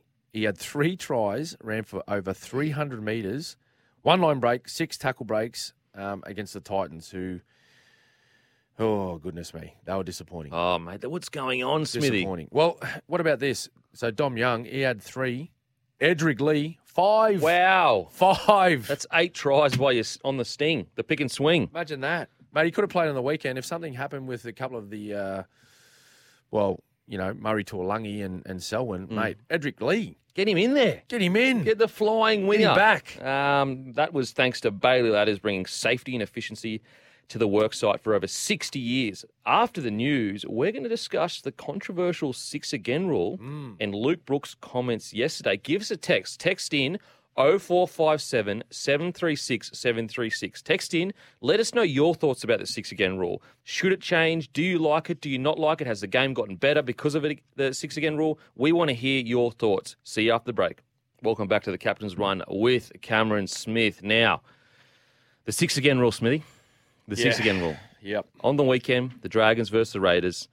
And basically, Ben Hunt, being the veteran that he is, the game's on the line. Yep. 6 seconds to go. 6 seconds to go. He decides to flop on top of a tackle, and then he is offside after that. And the ref gives away a 6 again and then ends the match. Now, it is my understanding that the ref has the authority to be able to call a penalty or a 6 again. So he can say, instead of just giving a 6 again, I'm going to call a penalty here. The game was 12-10 at the time, Dragons to Raiders. Yep. So I think everyone can agree that they should have been given a penalty. Yep. And I think I like the thinking behind the 6 again rule, and I do believe that we're in a good balance of 6 again plus penalties in your own half. My only concern at the moment with the 6 again, Smithy, is that so often a ref will just go, boom, 6 again. And then we don't really know, we don't know how consistent it is. We can't really go back and look at it. The game moves on really quickly. I think you could go back to Origin Game 2 and look at a few of the 6 agains, and they just kind of happen, and then it's just like whatever. Yep. What are your thoughts on the 6 again rule? Hate it. Wow. Hate it. Just go back, you reckon? And that might be, some people might think, mate, you played the game, you started playing a long time ago and you're just an old fella, get with the times. But I don't like it at all. Well, you won the comp, though, when it was in. Yeah, well, that's right. And, we made adjustments. We weren't great at it to start with. We didn't adapt to the rule as quickly as some other teams, but we found a way. And when you have a coach like Craig Bellamy, putting together a game plan, you're going to pick things up pretty quickly and adapt to rule changes. So we did some good things that year in the first year of it. But I think now there's too many questionable decisions made. And again, I'm not blaming referees. I'm not blaming referees. I'm not blaming players. I'm not blaming coaches. It's the game. Get rid of it. It's just like, why did we do it? To speed the game up. And what was wrong with it before? What was wrong with it before? And then you get in a situation like this where there's so much confusion. And as I said, that's not a black and white rule. That's a referee's discretion. Yeah. Well, don't give the referee the discretion in that instance. It's a penalty or it's not. Yeah. Okay. He's made his decision, right? He waved his hand. There was 6 to go. Now all the pressure gets lumped on him for a rule that was introduced by the NRL. Yeah. So the pressure should be on the NRL, not the referees. Yeah. No, I agree. I just think there's way too much grey area surrounding a 6 to go rule. Have a look at Game 2 Origin. That's why Felice Kafusi got 10 in the bin. Multiple 6 to goes. Yeah. And then a penalty, and then his indiscretion on the play ball, which I'm not questioning. He fell asleep on. Yeah, it was definitely an indiscretion. It definitely was. Yep. That should have been a penalty or a 6 to go, but it was the lead up to that tackle which forced him to go into the sin bin. I just think it's a penalty or it's not. Yeah. Don't worry about positions on the field. Have a look how much confusion there is now with referees. When teams are coming off their own try line, they're in and around that 40-metre zone. Yeah. Where so if there's an infringement inside your own 40, it's a penalty, and then outside of your own 40, it's a set restart. Okay, I've seen so many times this year where once that there's a rule within a rule where they blow a penalty when it should be a set restart. And they have a set restart when it should be a penalty, and the game gets stopped because the bunker intervenes. Oh, mate, you should have blown a penalty there, or that should have been a set restart. Referee then goes, hang on, come back here. Actually, go back to that mark. That should have been a play of the ball, or actually, no, that's a penalty. Now, either take a tap or kick for touch. Yeah, there's just, I just don't like it at all. Get rid of it. If there's an infringement in the ruck, if markers are not square, if someone leaves the line early. Blow a penalty. Ask the Raiders. Ask the Raiders what they'd prefer in that situation. Mate. Because I'll tell you what, teams understand. Okay, so if they're up by 1 point or 2 points in the dying moments of a match, and they're defending in their own half, okay, so the opposition are on the attack, they've got an opportunity to score. They will lie in the tackle. Yeah, they will lie in the tackle, knowing that the referee will just have a set restart. They're happy to defend extra couple of tackles to see the match out. Yeah. But I'll tell you what, and I remember when I was playing, if you're up by 1 or 2 points in the dying moments of a match, and if you stay in the ruck too long, penalty, or you're not square at marker and you give away a penalty, you could cost your team the game. Yeah. Because as soon as there's a penalty blown, the opposition are just pointing to the sticks. We'll take 2, thanks, sir. Well, Benny Hunt's not lying in the ruck if it's a penalty. That's what I'm saying. There's no way. He's in front of the sticks. There's no way he's jumping on. It was a dead set flop. Okay, and that's why there was a set restart given. I personally believe he was square at marker. Now, that's always going to be up for debate. I personally believe he was square when the ball was played. Yep. And he went pretty hard from marker, which some people may think, he wasn't square, that's why he got out and made that tackle. But I believe when the ball was played, when the ball went behind the ball carrier's foot, he was square. And which is why the referee just called time after he made that tackle. But take away the confusion around it. Just get rid of it. Get rid of it. There was nothing wrong with the game before the 6 again rule come in. Could you see a world where, because like the concern with, the reason why the 6 again was brought in was because some teams on their line would just go, you know what, bomb. We'll just give away set restart after set restart, and basically just slow the game down so much that it's almost hard to get momentum. Do you think that to combat that without the 6 agains, you could be more willing to go, all right, if you give 3 penalties away, 10 in the bin or 5 in the bin or something I'm like all that? for that. Yeah. I'm all for that. Stop, because then, if they want to give 1 or 2 away to a bit of gamesmanship. I'm all for that. I'm all for that. Yeah, okay. Yep, I'm absolutely. And I think over a period of time there, referees were reluctant to put people in the bin. But now that we've got the set restart rule in, we've started sending guys to the bin. Yeah. Just take that 6 again rule out, bring penalties back. And if you have multiple penalties, okay, in that area in particular, which you're saying the reason why they brought it in, put someone in the bin. Yeah. You put someone in the bin, they'll stop doing it. I'm Yeah. telling you. And I think also we have kind of set a new standard for, the wrestle. Like, we all kind of agree that the wrestle, you can't do it as much anymore. So, like, I think, let's say, for example, I don't mind the 6 again rule in attacking. I can see arguments for both sides, but let's just assume that we got rid of it. I don't, like, some people may be scared, we're going to go back to the pace that we had a few years ago. But I think that if the refs just make it really clear, like, if you lay in the ruck, you're getting a penalty straight away. Yeah. I think it would, the speed of the play of the ball wouldn't actually suffer that much. Well, I got a couple of things to come back against the people saying, we'll just go back to wrestling and how the wrestling ruined the game. That's why I like the 6 go. Have they stopped wrestling? You still see wrestle all the time. That's why there are set restarts. Have they stopped wrestling because the set restarts come in? The answer is no, they haven't. That's why we see set restarts every game we play due to wrestling. Yeah. And how about this? And instead of attacking teams or ball carriers relying on the referee to give them a set restart because defenders are laying in the ruck, how about you take the initiative to actually run hard and fight to play the ball? Yeah. And get up quickly. Yeah, and win the ruck. How about you try and win it rather than relying on a referee to say, look, defenders are lying in the ruck. Unfortunately, defence is half of our game. It's 50-50. And if you look at all the sides that have been successful over the past, you can look at the last 20 years. They've been good defensive teams that work hard at their defensive systems, their defensive techniques at training, and they put time into it. They value that part of the game. Yeah. What we're trying to do is we're trying to help the teams that don't see that as an important part of their game and don't put any time into it. Yeah. Anyway, look, it's I've got a pretty strong opinion on that. But anyway, it's really interesting. We've got a bunch of texts here. We've got some people saying, "Yep, let's get rid of it." Other texts saying, "Nah, we'll go back to old slow footy." So yeah, keep texting in, guys. Love to hear your thoughts on the 6 again rule. We're going to head to a break.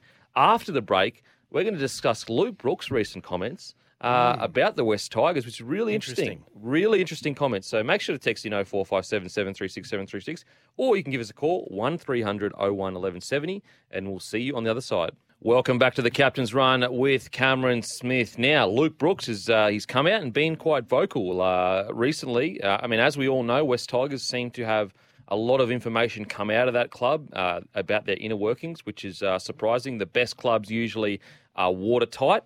But we've got the audio here. If we could just have a listen to Luke Brooks' comments on West Tigers.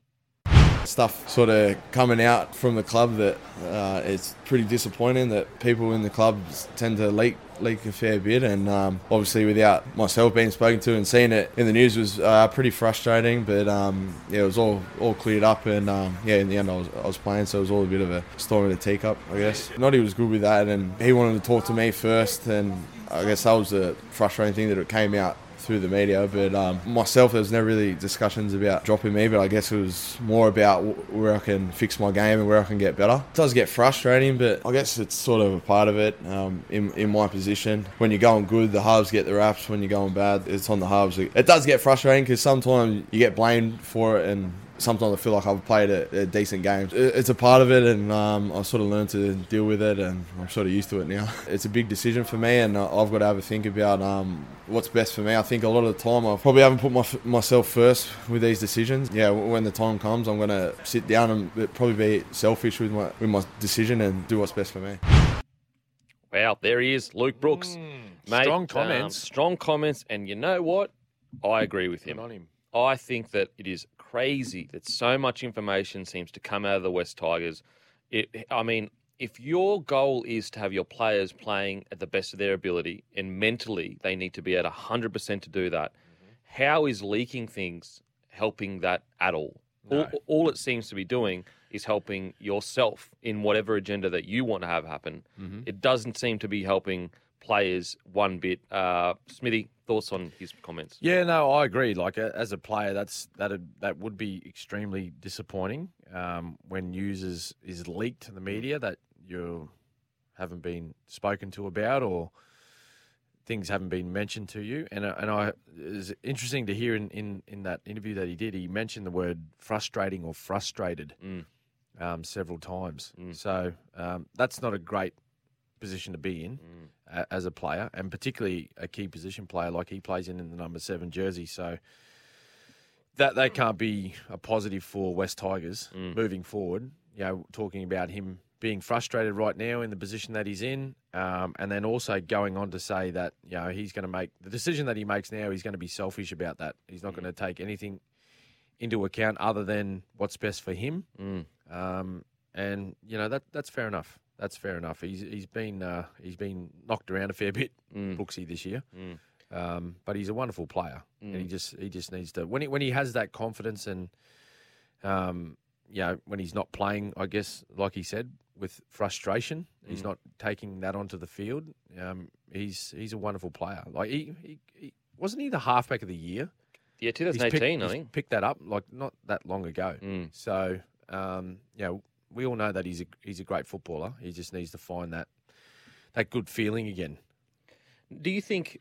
And again, it's pure speculation, but reading between the lines when he said, "I'm going to be selfish on my next decision," that sounded to me like he may have wanted to leave the club before, but the club has convinced him, no, stay. Because it's like, you know, when you look at his contract, it's a massive, you know, he's getting a massive wicket. Yes. So it's like, well, if you're saying I'm going to be selfish going forward, it seems more like you would be willing to leave because... Well, that's what it sounds like. That's what it sounds like. It sounds like he is going to put his footy side of things first because there were reports that did come out in the off-season that Newcastle Knights thought they had him. And then the Tigers kind of came in and said, no, we want you at the club to stay.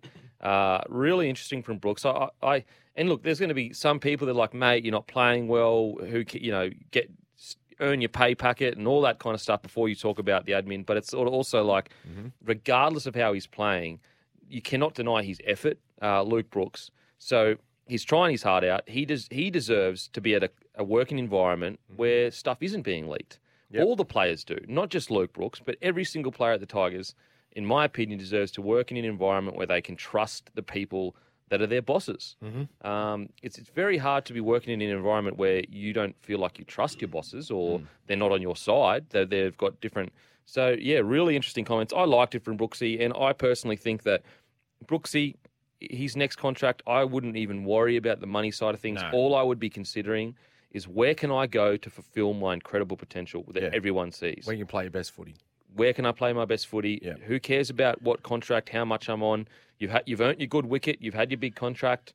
Now I think it's about, as you said, as it seems that Brooks is saying, putting himself first and playing some good footy. Well, there's no doubt he'll have to do that.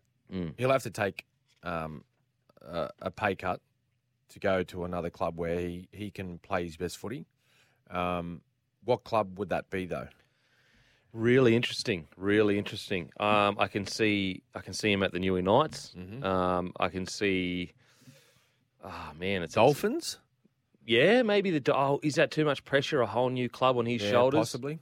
It depends. Like if they got Munster and then he signed for unders or something. Yeah, that's a fair point. That's a fair point. Yeah, but Newey Knights, I think he might fit there all right. Yeah, look, if I'd sat down and thought about it, I think there'd be a few clubs. I mean, even the Canberra Raiders right now. Oh, they got Fogarty. Sorry, they got Fogarty. But I was going to say Brooks with Whiten would be okay. Yeah, maybe.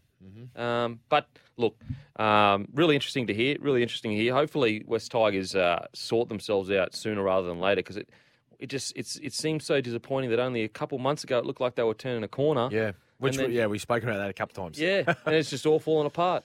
And it just seems like every week there's something else as well, which can't be good for anyone involved in that footy club. When I was at the Broncos, and we were lucky, obviously, but we didn't even know what was going on in the admin, and that's what you want. They did their job so well that you didn't hear about it. Yep. We're going to head to a break. After the break, we're going to wrap up the second hour, but stay tuned. Latrell Mitchell will be joining us later in the show. We'll see you on the other side. Welcome back to the Captain's Run with Cameron Smith. Got a few texts here, Smithy. Yes, mate. What do we got? Tuning in from Perisher, watching my kids' ski lessons. Just one schnitz and a skewy of bloke away from a perfect day, Rob. Oh, good on you, Rob. That does sound like the perfect day. Tuning into the Captain's Run from the ski fields of Perisher. What a legend. What an absolute legend. We've got more questions. Would a rule where no 6 agains in the final 10 minutes work? I think that might be a bit too confusing. Look, we're going to head to a break, guys. After the break, we've still got Latrell Mitchell on the show. We've still got to preview the round. We've got plenty to talk about. Stick around and we'll see you on the other side.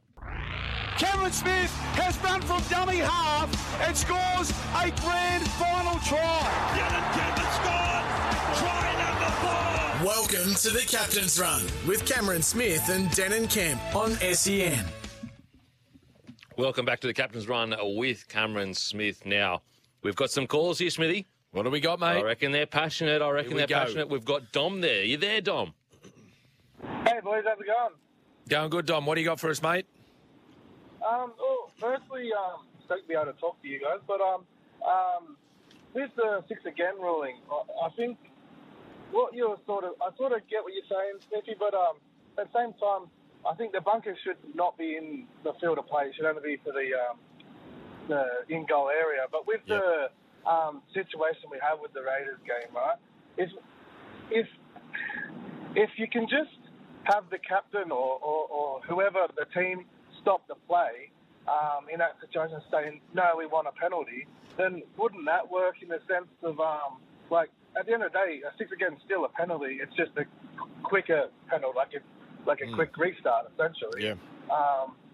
So if instead of putting it on the referee to know what the other team wants in that situation, I believe it should be up to the team to say, no, we want this in this situation. Okay, so you're saying that when the referee signals a set restart, the captain should be able to stop the game and say, no, we'd prefer 2 points. Yes. Well, I think the captain actually did run across and say, we want a penalty. Yeah, of course, yeah, and that's the point I think we were making before, Kempy, is that if you take the set restart rule out of it, then the Raiders get 2 points because it's just a penalty, and you can see clearly Ben Hunt knows the rules. He's got no right being involved in that tackle. He's nowhere near the tackle when it's initiated. When it's first initiated, he then runs in because he understands that there's only 6 seconds left on the clock, and he just jumps in there knowing that the referee's going to give a 6 again here. He's not going to penalise me. So that's my point. I'm trying to help the fans out who are frustrated by this set restart rule by saying, take it out of the referee's hands. Don't give them the option to give a 6 again. In that instance, without a 6 again rule, that's a penalty every day of the week, and the Raiders kick a penalty goal. Dom, are you saying basically?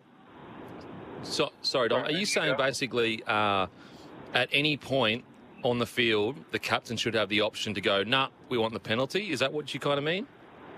Well, I would make it any point because I don't like the idea of having to be over a certain line of the field, right? But But I don't believe a captain or a team that gets to 6 again, say we're on the halfway, is going to bother taking the risk to take a 2 point or to kick the touch or anything. I think the 6 again is a good flow for most of the field, except for at that dying stage of the game, when you're in that position. That I believe then a captain would be like, no, we need this right now. I just don't think it should be up to the referee to be thinking about what that team wants at that period of the game. There's already a lot of stuff going through their mind. Yeah, that's right, mate. And that's exactly why I'm saying to you, I agree with you fully there, Dom. I think the referees have way too much to think about right now. There's so many new rule introductions and so many different interpretations of what's a penalty, what's a set restart. And if you just take that out of their hands and any indiscretion or infringement, it's just a straight penalty. So if you think about, the sharpshooters of the NRL, say like an Adam Reynolds or a Nathan Cleary, let's just say Penrith are down by 1 point or 2 points, and there's 6 seconds to go, and someone decides to lay in on a tackle longer, and they're 40 metres out from goal. I'd still back Nathan Cleary to kick a goal from 40 out. For sure. But they won't give a penalty. It'll be a 6 to go because of the field position. Okay, so take the the captain, then they can do that. Man. Yeah. Well, I think it just I completely understand what you're saying there, Dom. But that's just another thing that the game needs to deal with. Another thing that the referee has to think about. Just give it a straight penalty, mate. A straight penalty, and then the team has the option of what they want to do. Yeah, because if you give the captain he can come in at any time and be like, oh, no, I want a penalty. It'll slow the game down drastically. Then the ref also has to, be watching, where's the captain? Is he coming? And then you're 2 tackles down. So it will be tough. But what we do, I definitely get your sentiment, bro. Definitely get your sentiment. Thanks so much for calling, mate. Appreciate it. No worries, boys. Right, you, Dom. There he is, the great Dom. He's got a good point. How do we make it so the refs don't have to, make those decisions? How can we help it so the refs who already have so much going on can just make it easier? Great point. We've also got Pedro the Rooster on the line. Pedro, you there, mate? Morning, boys. How you going? Good, mate. What do you got for us? I've got a couple of points on the Tigers situation. Jack Gibson always said that success started in the front office. Both of you guys from really strong clubs, that there was rarely a leak. And I want to use the Roosters as an example as well. The 2018 Grand Final, Cam, did you have any idea? Nobody knew whether Cooper was going to be running out. I found that fascinating. No, absolutely right. They were very tight-lipped around that, and so they should be, particularly for such a big game. And so no one really knew whether Cooper was going to take the field or not. Myself personally, I think I had a really strong feeling that he was going to play. I just knowing the type of player that Cooper is, and I've seen him play through many injuries throughout his career with the Melbourne Storm. So, but you're right. There was no information at all coming out of the Roosters camp whether he was going to play or not, and to the point where there was no information from training sessions, no information or vision from training sessions that he would be there. So that just shows that it can be done. It can be done. You just got to and you just wonder what sort of effect it is having on the Tigers with that sort of thing happening non-stop. So yeah, very interesting. The second point was Sam Walker being in the Origin camp. Cam, what sort of effect do you reckon that's going to have on fast-tracking his game? I mean, he's just a natural footballer. Yeah. What sort of effect will it come back when he comes back to clubland? Yeah, well, I'd like to think that it'll make him gain some confidence in himself and some self-belief, because talking with coaches and knowing from experience, when I first come into an Origin camp, when I come back to clubland, I felt a lot more confident within myself, because I've trained with the best players in the competition. Things happen a lot faster. The intensity's higher, more consistently higher. So I think when you go back to clubland, everything seems to be a little bit slower, so you feel a lot more comfortable. So I think, for Sam, and I think it's a big reason why he's in there right now, not only just because he's on the radar as a future Maroons player, it's just to try and help him build some self-belief, and he's got plenty of it now, but just to try and make that even stronger, help him grow even more confident within himself as a player and as a person, and just to give him a bit of an insight into what Origin's all about. So I think, I'd like to think that you see a Sam Walker return back to the Roosters as a much more confident half. Good. Thanks, boys. Good on you, Pedro. Thanks, Pedro. There he is, the great Pedro the Rooster. He's a regular, Pedro. Yeah, we love Pedro. We love Pedro. Thanks, mate. You know what? That was a hole-in-one. He absolutely bombed that. He bombed it. He did, mate. With the, what he bombed it with? The tailor-made TP5. And what is it, Kempy? It's the ball that beats the number one ball in golf. It's the ball that beats the number one ball. Which is? The number two because it's number one. Yeah. TP5, That's right. Tailor-made TP5, the ball that beats the number one ball in golf. Absolutely fantastic call from Pedro the Rooster. Yes. That was a hole-in-one. That was a birdie. That was all the good stuff that golfing does. I can't wait to play on the weekend. I'm going to get out there and I'm going to go for 18. Yep. Go for 18. Make sure you use TP5, please. No, I will definitely be using the only TP5. ball you should be using. Absolutely. Now let's get on to some round preview. The Sharkies versus the Storm tonight, 7:50. You know what? It's the game of the round. Game of the round. Thanks to Suncorp. Get award-winning car insurance with Suncorp. How good. The game of the round thanks to Suncorp. I actually, I've been with Suncorp for quite a while, actually. So, mate, good stuff. Very good, very good company. Looked after me. Of course they looked after me. Customer service?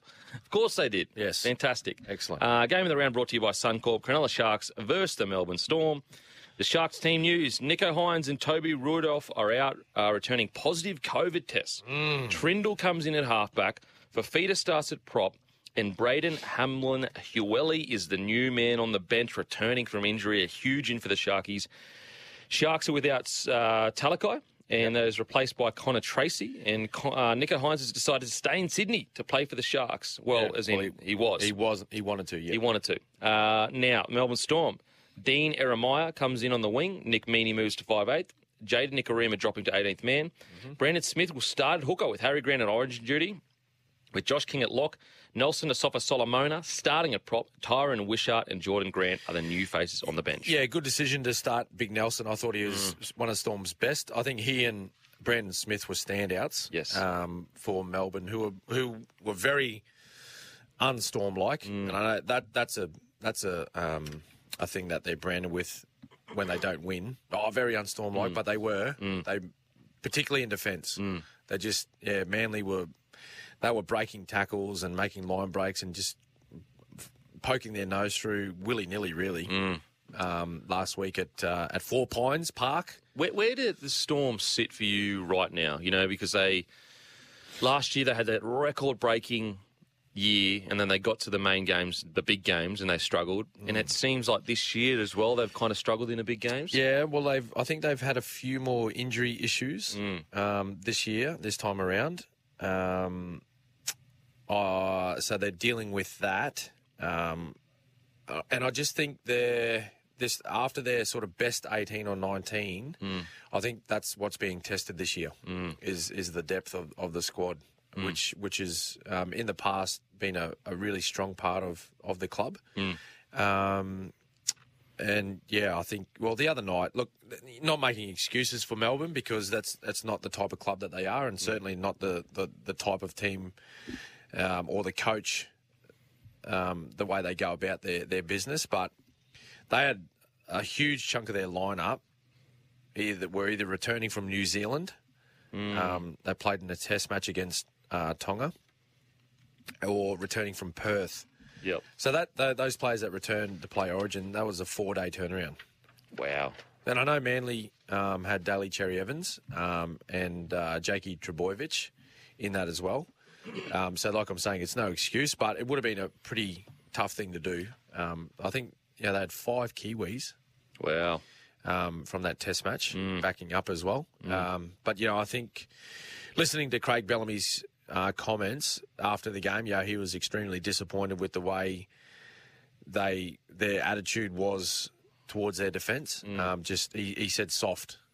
Some of the tries were just because Manly's completely soft. Manly's starting completion rate was like 2 sets out of the first 7. Well, yeah, they were up 14 points. Hamoli Olakuatu, I think the first 3 touches he had, he dropped the ball.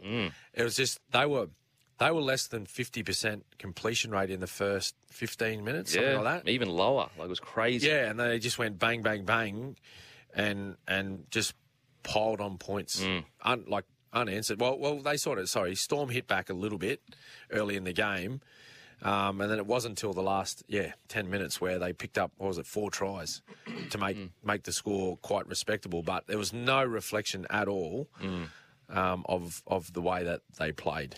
Also, Try July starts tonight. $5,000 gets donated to the Red Cross Appeal for Tonga's tsunami recovery and New South Wales and Queensland floods.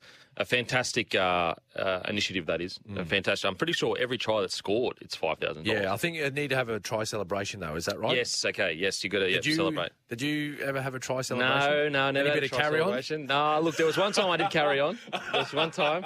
And it was my return game for the Broncos after I came back for the Warriors. And I scored the match winner against the Cowboys, round 1, 75th minute.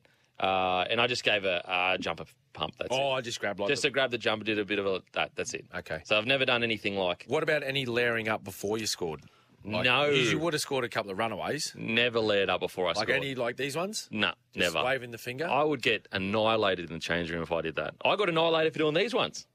Really? Yes, that's how it was like, mate. You put the ball down, you get back to halfway, and you bloody do your job. Yeah, that's what it was like back then, anyway. Okay. So Try July starts tonight. Now with the Sharkies.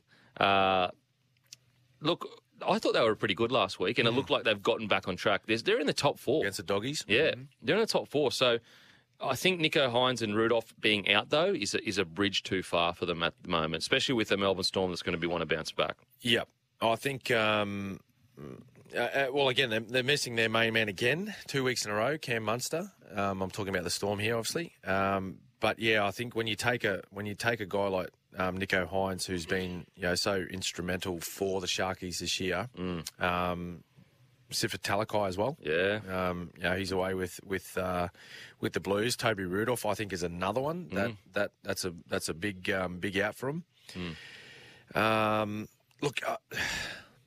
If Storm turn up and play the way they did last week, then Sharks have every chance, particularly at home. But I'm predicting that you'll be a very different performance by the Melbourne Storm this week compared to last week, and they would have had a pretty stern talking to from Craig Bellamy when they returned home from playing Manly last week. So I'm tipping Melbourne to win this one. A little bit of feeling between these two clubs. Oh, yeah. Particularly at this ground. Yes. I mean, you've got some good memories of this ground. Great memories of this ground. That was Game of the Round thanks to Suncorp Car Insurance, winner of CanStar's Outstanding Claims Award. 7 years in a row. That's right. 7 years in a row, Suncorp Car Insurance has won the CanStar's Outstanding Claims Award. We're going to head to a break. After the break, we're going to preview the round, plus Latrell Mitchell joins us. Holy Schnitz. Time now for the sporting highlight of the week. Thanks to Schnitz, home of fresh, golden, handcrafted schnitzels. There it is, ladies and gentlemen. Holy Schnitz. Honestly, the best schnitties in all the game. I got a message, the Snees are on the way. But these are our moments where we yelled, Holy Schnitz at the TV. My nomination, the Melbourne Storm scoring 4 tries in 5.5 minutes and nearly winning against Manly. I yelled, Holy Schnitz, as it was happening, Smithy. What do you reckon Desi Hasler yelled? Oh, mate. Bit more than that? Bit more than that. But he could have used a bit of a schnitzel after that. Relax him. Good schnitty. Tell you what, mate, would have calmed him right down. Yeah, would have made him feel a little bit better. Absolutely. Oh, geez. I reckon, I was in the commentary box a couple of down from Desi. I reckon I heard him from there. And they're meant to be soundproof. Mate, I tell you what, he was just yelling so loud he broke the sound barrier. I think you're right, mate. I think you're right. There was a bit of yelling from the other coach's box too earlier in the match. But anyway, 2 great coaches. That was a holy schnitz moment. Mine was the return of the New Zealand Warriors to Mount Smart Stadium. Now, you've played at this ground. You know what the atmosphere is like there with a bumper crowd. Yeah. 26,000 sold out. So good. 26,000 fans packed out Mount Smart Stadium to welcome the Warriors back for their first game back in New Zealand since 2019. Wow. Great pictures too. Mate, tingles. Even before the game, like when the Warriors first arrived back in New Zealand, like the reception they had there from the fans, there was some traditional dances there, the Māori dancers. Mm-hmm. Quite emotional too, like watching some of the pictures of the players and the people in the stands, like they were brought to tears. So just wonderful pictures, wonderful moment for all the Warriors fans and rugby league fans in New Zealand to have their team back there playing live in front of them, and great for the players and the club as well. Yeah, Just running really out Mount Smart Stadium. Yeah, it's a different vibe. Like, don't get me wrong, Suncorp is probably my favourite, but Mount Smart's vibe, it's like you hear the drums, you're running through drums. that tunnel. I was going to bring that up. What's that like? Mate, it's so good. The boys are yipping and yahooing as you're running through the tunnel, so it's all echoing. It's a very different vibe. The drums are going all the time.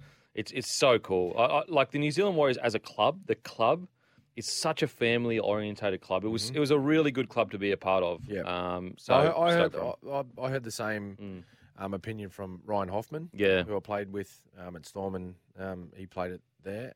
Also Nathan Friend. Yes, Friendy as well. He said he had big raps on the club and his time there as well. They loved it. They loved it. Did you have an opportunity to be as the team based on the Eastern stand? Or no, that wasn't in when you played there? Because I know that's where because when you're a visiting team, you run out from under the on the western side in the tunnel, like say the main tunnel. The Warriors now come out from the other side. That's where their lockers are set up on the other side. Yeah, I think. Oh man, I can't even remember, to be honest. Even that for an opposing team coming over, that's a little bit like it throws you a little bit intimidating. You're like, what are they doing over there? You don't sort of see anyone before the game, and the first time you see like a Warriors player is when they run out from that side, and you're just like, oh, here we go. So we always ran off from the reserve grade paddock. Where where you warm up. Yeah, where you warm up. So we would come straight and we would like run out that way, pretty sure. So, mate, great experience. Now, we're going to head to a break. After the break, we have superstar Latrell Mitchell joining us, going to talk about all things Origin, all things Latrell. So stay tuned for a chat with Latrell Mitchell. Welcome back to the Captain's Run with the great Cameron Smith. But I've also got another great man on the line. I've got Latrell Mitchell. How you going, brother? How you going, bloke? Big fella. I mean, it's been a big week for you. It's always a big week for the big fella. But, talk us through the decision to rule yourself out, because earlier in the week it seemed like you were pretty keen to play, and then obviously you played, and you played really well. Talk us through this decision. Yeah, bro. Like, it was definitely a hard decision. I love the game of Origin, and Cam knows what spirit and what it takes to to get ready for an Origin, and and I just thought to myself, Oh, no. I think we've lost him. Oh, no. He's back. He's back. Got me, boys. You got me. Yeah, we got you. Gotcha. Oh, shit. No, sweet. All I was pretty much saying is that, look, it was a hard decision. I just didn't want to, put myself in to compromise anything that I've just, I've obviously recently gone over to America and done what I've done.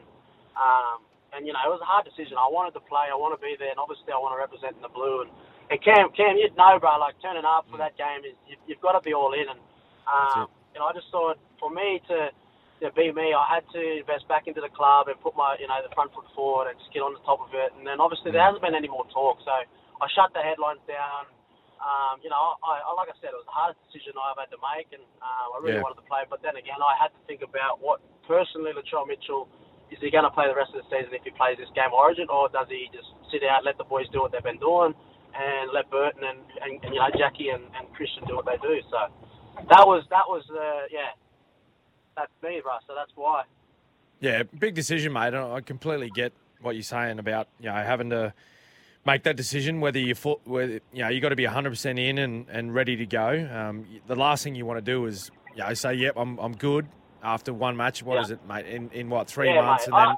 and then turn up with a Blues jersey and get out there and you go, actually, you know what? I'm not quite up to Origin standard at the moment. Yeah. And what you're doing there is you're not just letting yourself down, mate. You're letting your whole state down. So that, mate, I think it's a big call that you've made.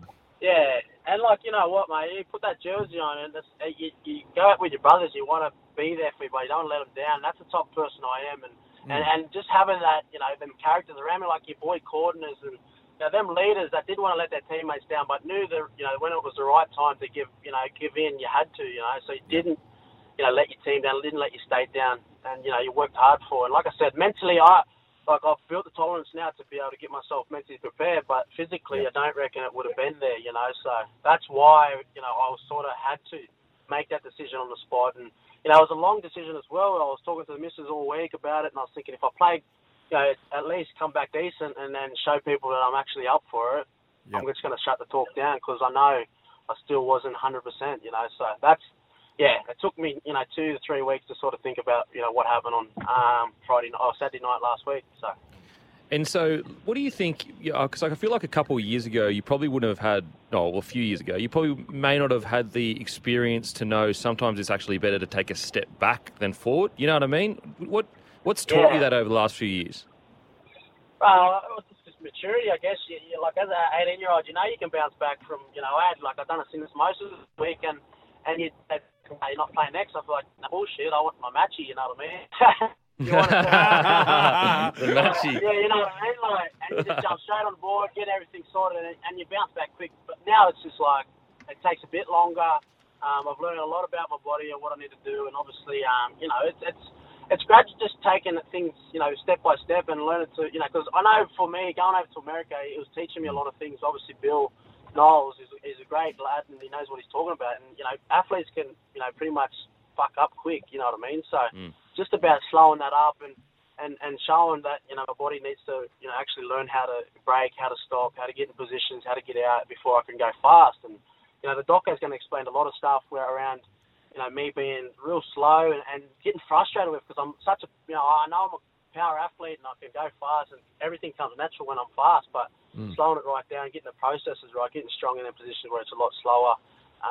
You can see the frustration built, but that's just the whole maturity, I guess, coming into NRL and then you know, and gradually just growing into the leader, into the person I am, finding myself, and it's just rugby league. It's the beauty of rugby league. Also, it brings the best out of people. Hey mate, so get off the Origin stuff, right? And just you mentioned the doco coming out, Pushing Boundaries. That comes out today, first episode. Yeah.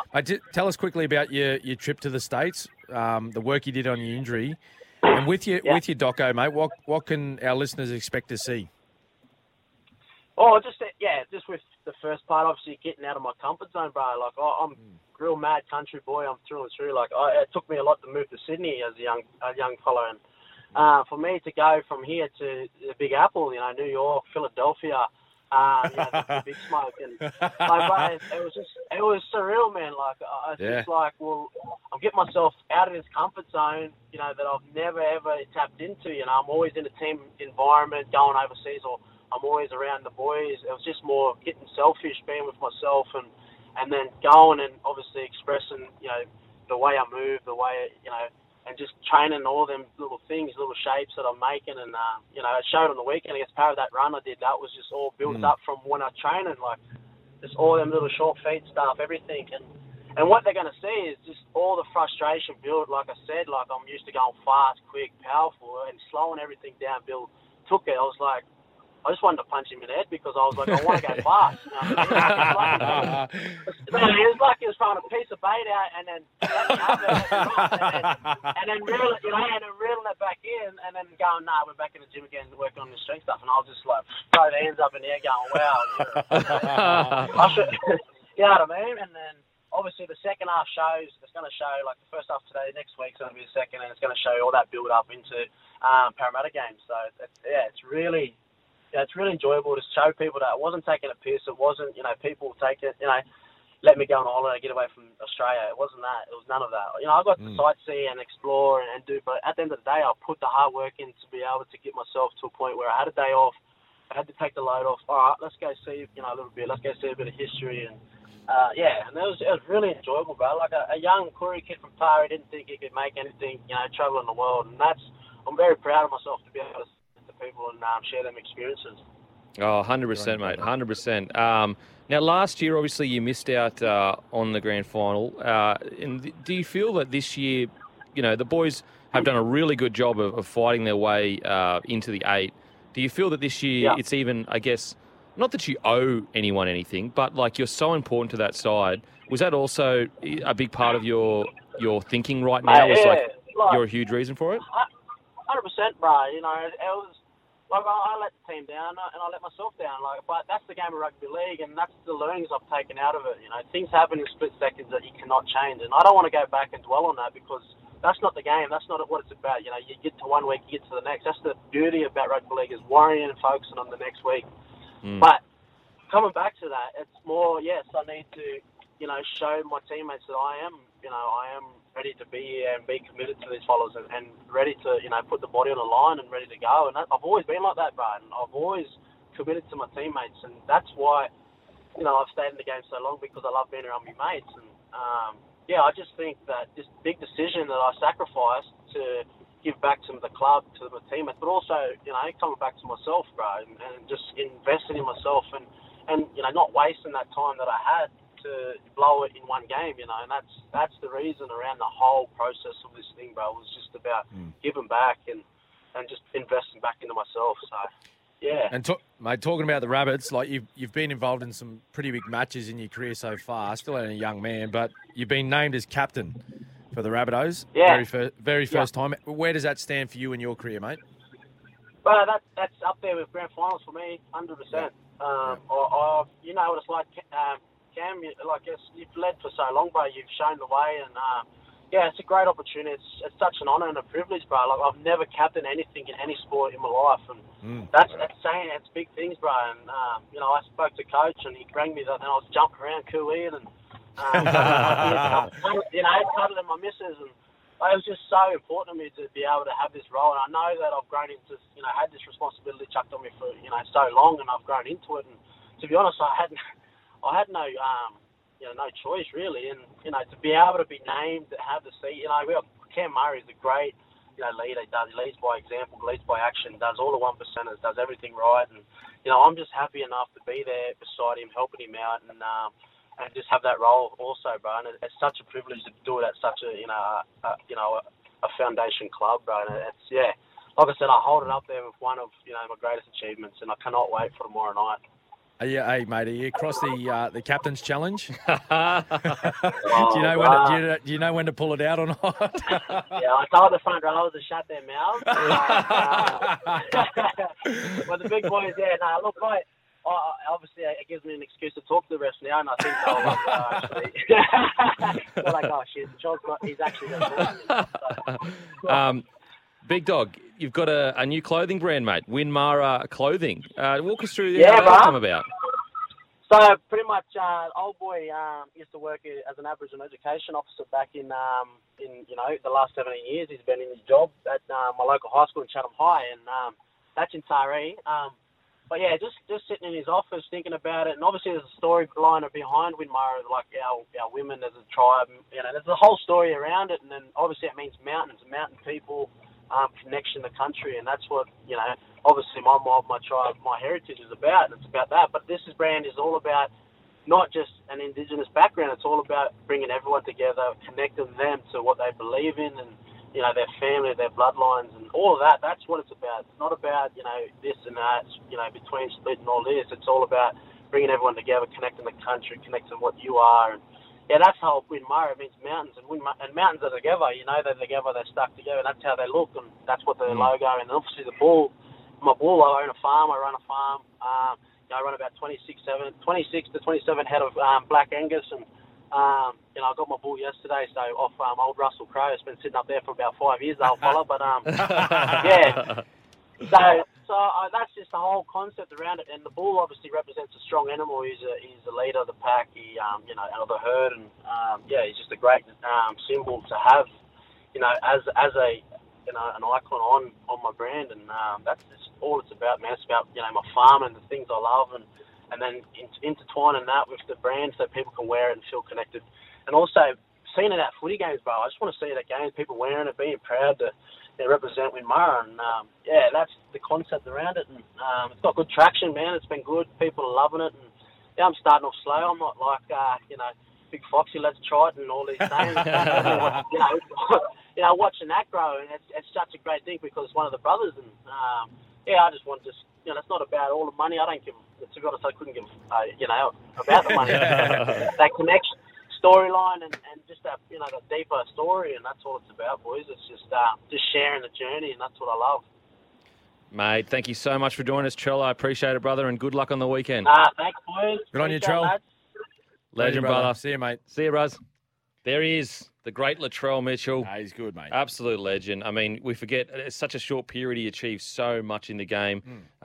Such a fan of Latrell. How good to hear the big fella. He seems like he's in extremely good spirits. Yep. He's happy. And I tell you what, a happy Latrell is a scary Latrell on the field. Very scary. Yep. Now, we're going to head to a break. After the break, we're going to continue to preview the round. Welcome back to the Captain's Run with Cameron Smith. Now, mate, we struggled to get back on air there. Honestly, I was going to call it quits, Smithy. I was going to say, let's knock it on the head. Let's knock it on the head because Snits have delivered the food, and it's absolutely beautiful. Thank you to Snits down in Robina. We appreciate you. Yep.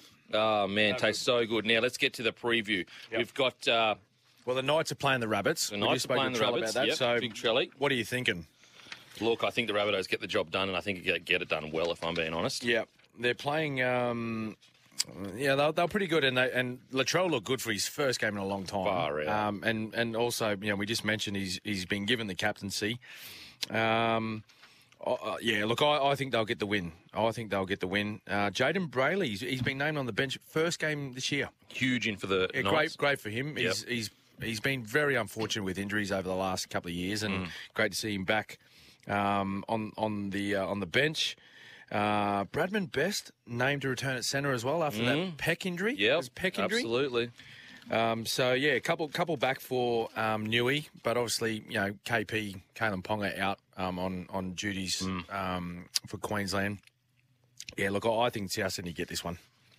Yeah, look, I just think that the Rabbitohs, they're going to be so buoyed by Latrell's return. You could see the energy. It wasn't just Latrell that played well on the weekend. Everyone played better. Cody Walker. Yeah, Cody. You know what I mean? Yep, huge. That ball that was an inch behind a player last week is now exactly where it needs to be. His pass for one of their first tries was incredible, Cody Walker, on the weekend. Yep. So I think... So we're the Bunnies. I think the Bunnies for sure. Yep. Now, next game is... West Tigers. Tigers versus the Parramatta Eels. Battle of the West. Look, I think this is going to be a tough night for the Tigers. Oh. Because Parramatta Eels, we always know they bounce back, usually after a loss. Yes. Very underwhelming last week. Looked like... I'm of the mind, like, with the Eels, you're just not going to be able to pick them. All they got to do is get themselves in the finals and then hope they go on a run. Because it's just, I don't know if they're going to have it in them to go consistently. Yeah. So, look, Parramatta Eels, we've got James Talmar returns for the Tigers. Alex Seyfarth drops out of the side. Dewey returns to the starting side. But interestingly, again, not sure how true this is, but reports came out that he said, I'd rather play 5'8" in New South Wales Cup than centre in grade. Dewey. Because he wants to play 6. Be a 5'8". Which is kind of, it's a double-edged sword. You want your player to be that keen to play in a specific position. Yep. I'm surprised the Tigers aren't going with Hastings Dewey moving forward because that's the plan, should be the plan next year. Long term. Anyway, so really interesting to see what goes on there. I'm thinking Para. Thinking Para? Yeah, Parramatta. Okay, mate. Parramatta get the win. And then we got the Brizzy Broncos versus St. George Dragons. Now, initially you had the Broncos. But Smithy, are you telling me that you're going the Dragons now? Well, when I seen the Dragons at $2.60 early in the week, I'm thinking, ooh, that is juicy. Juicy? Well, given the amount of players that the Broncos are missing due to Origin, Payne Haas injured. Capewell out, Carrigan out, Flegler out. It's just, there's Farnworth out. There's a lot. Okay. Don't do it to me, Smithy. Are you going to do it? Are you officially putting it in the Dragons to get the win? I'm not officially putting it in. Not officially at all. I was going to say, the thing that's on the Broncos side, which is clear, is that it's at home. And it's going to be a dry track. Yep. Nice and sunny up there at Suncorp. And I did see the field a couple of days ago when the team assembled in Brisbane. immaculate. Really? It looks fast. It's a fast track. Oh, mate. How good. That fast is like when you scored 4. Oh, wow. I mean, that's That fast. That's pretty Well, fast. you can run fast on that. Not anymore. Do the hammy if I ran fast. Look, you know what? For you, I'm going to go the Bronx. Yes, right? Smithy. But this will be a tight one. Okay. I'm going Bronx as well. We're going to head to a break. After the break, we're going to wrap the show up. Welcome back to the Captain's Run with Cameron Smith. What a show. Make sure next week, tune in. We are reviewing the decider. Smithy, he's going to review it for us. Yep. He's going to back up. He's going to do the hard yards. And also, thank you so much for all your texts, guys. We couldn't get to them all because we had such a chock-a-block show, but we appreciate it. Keep texting in. Smithy, what are your tips? I've got Storm. Yep. I've got Rabbits. I've got Eels. Yep. And the only home side I'm tipping this week. Wow. Broncos. Your boys better get home. Let's go. They better will. get home. They won't let you down, Smithy. Okay. It's a new look Broncos. All right. New There you look go. Broncos, mate. Good luck next week. Thank you. Good luck. Thanks, We'll Kempy. see you all next week. Thanks for listening. Listen on Spotify, Apple, all that good stuff, and we'll see you next week. See you guys.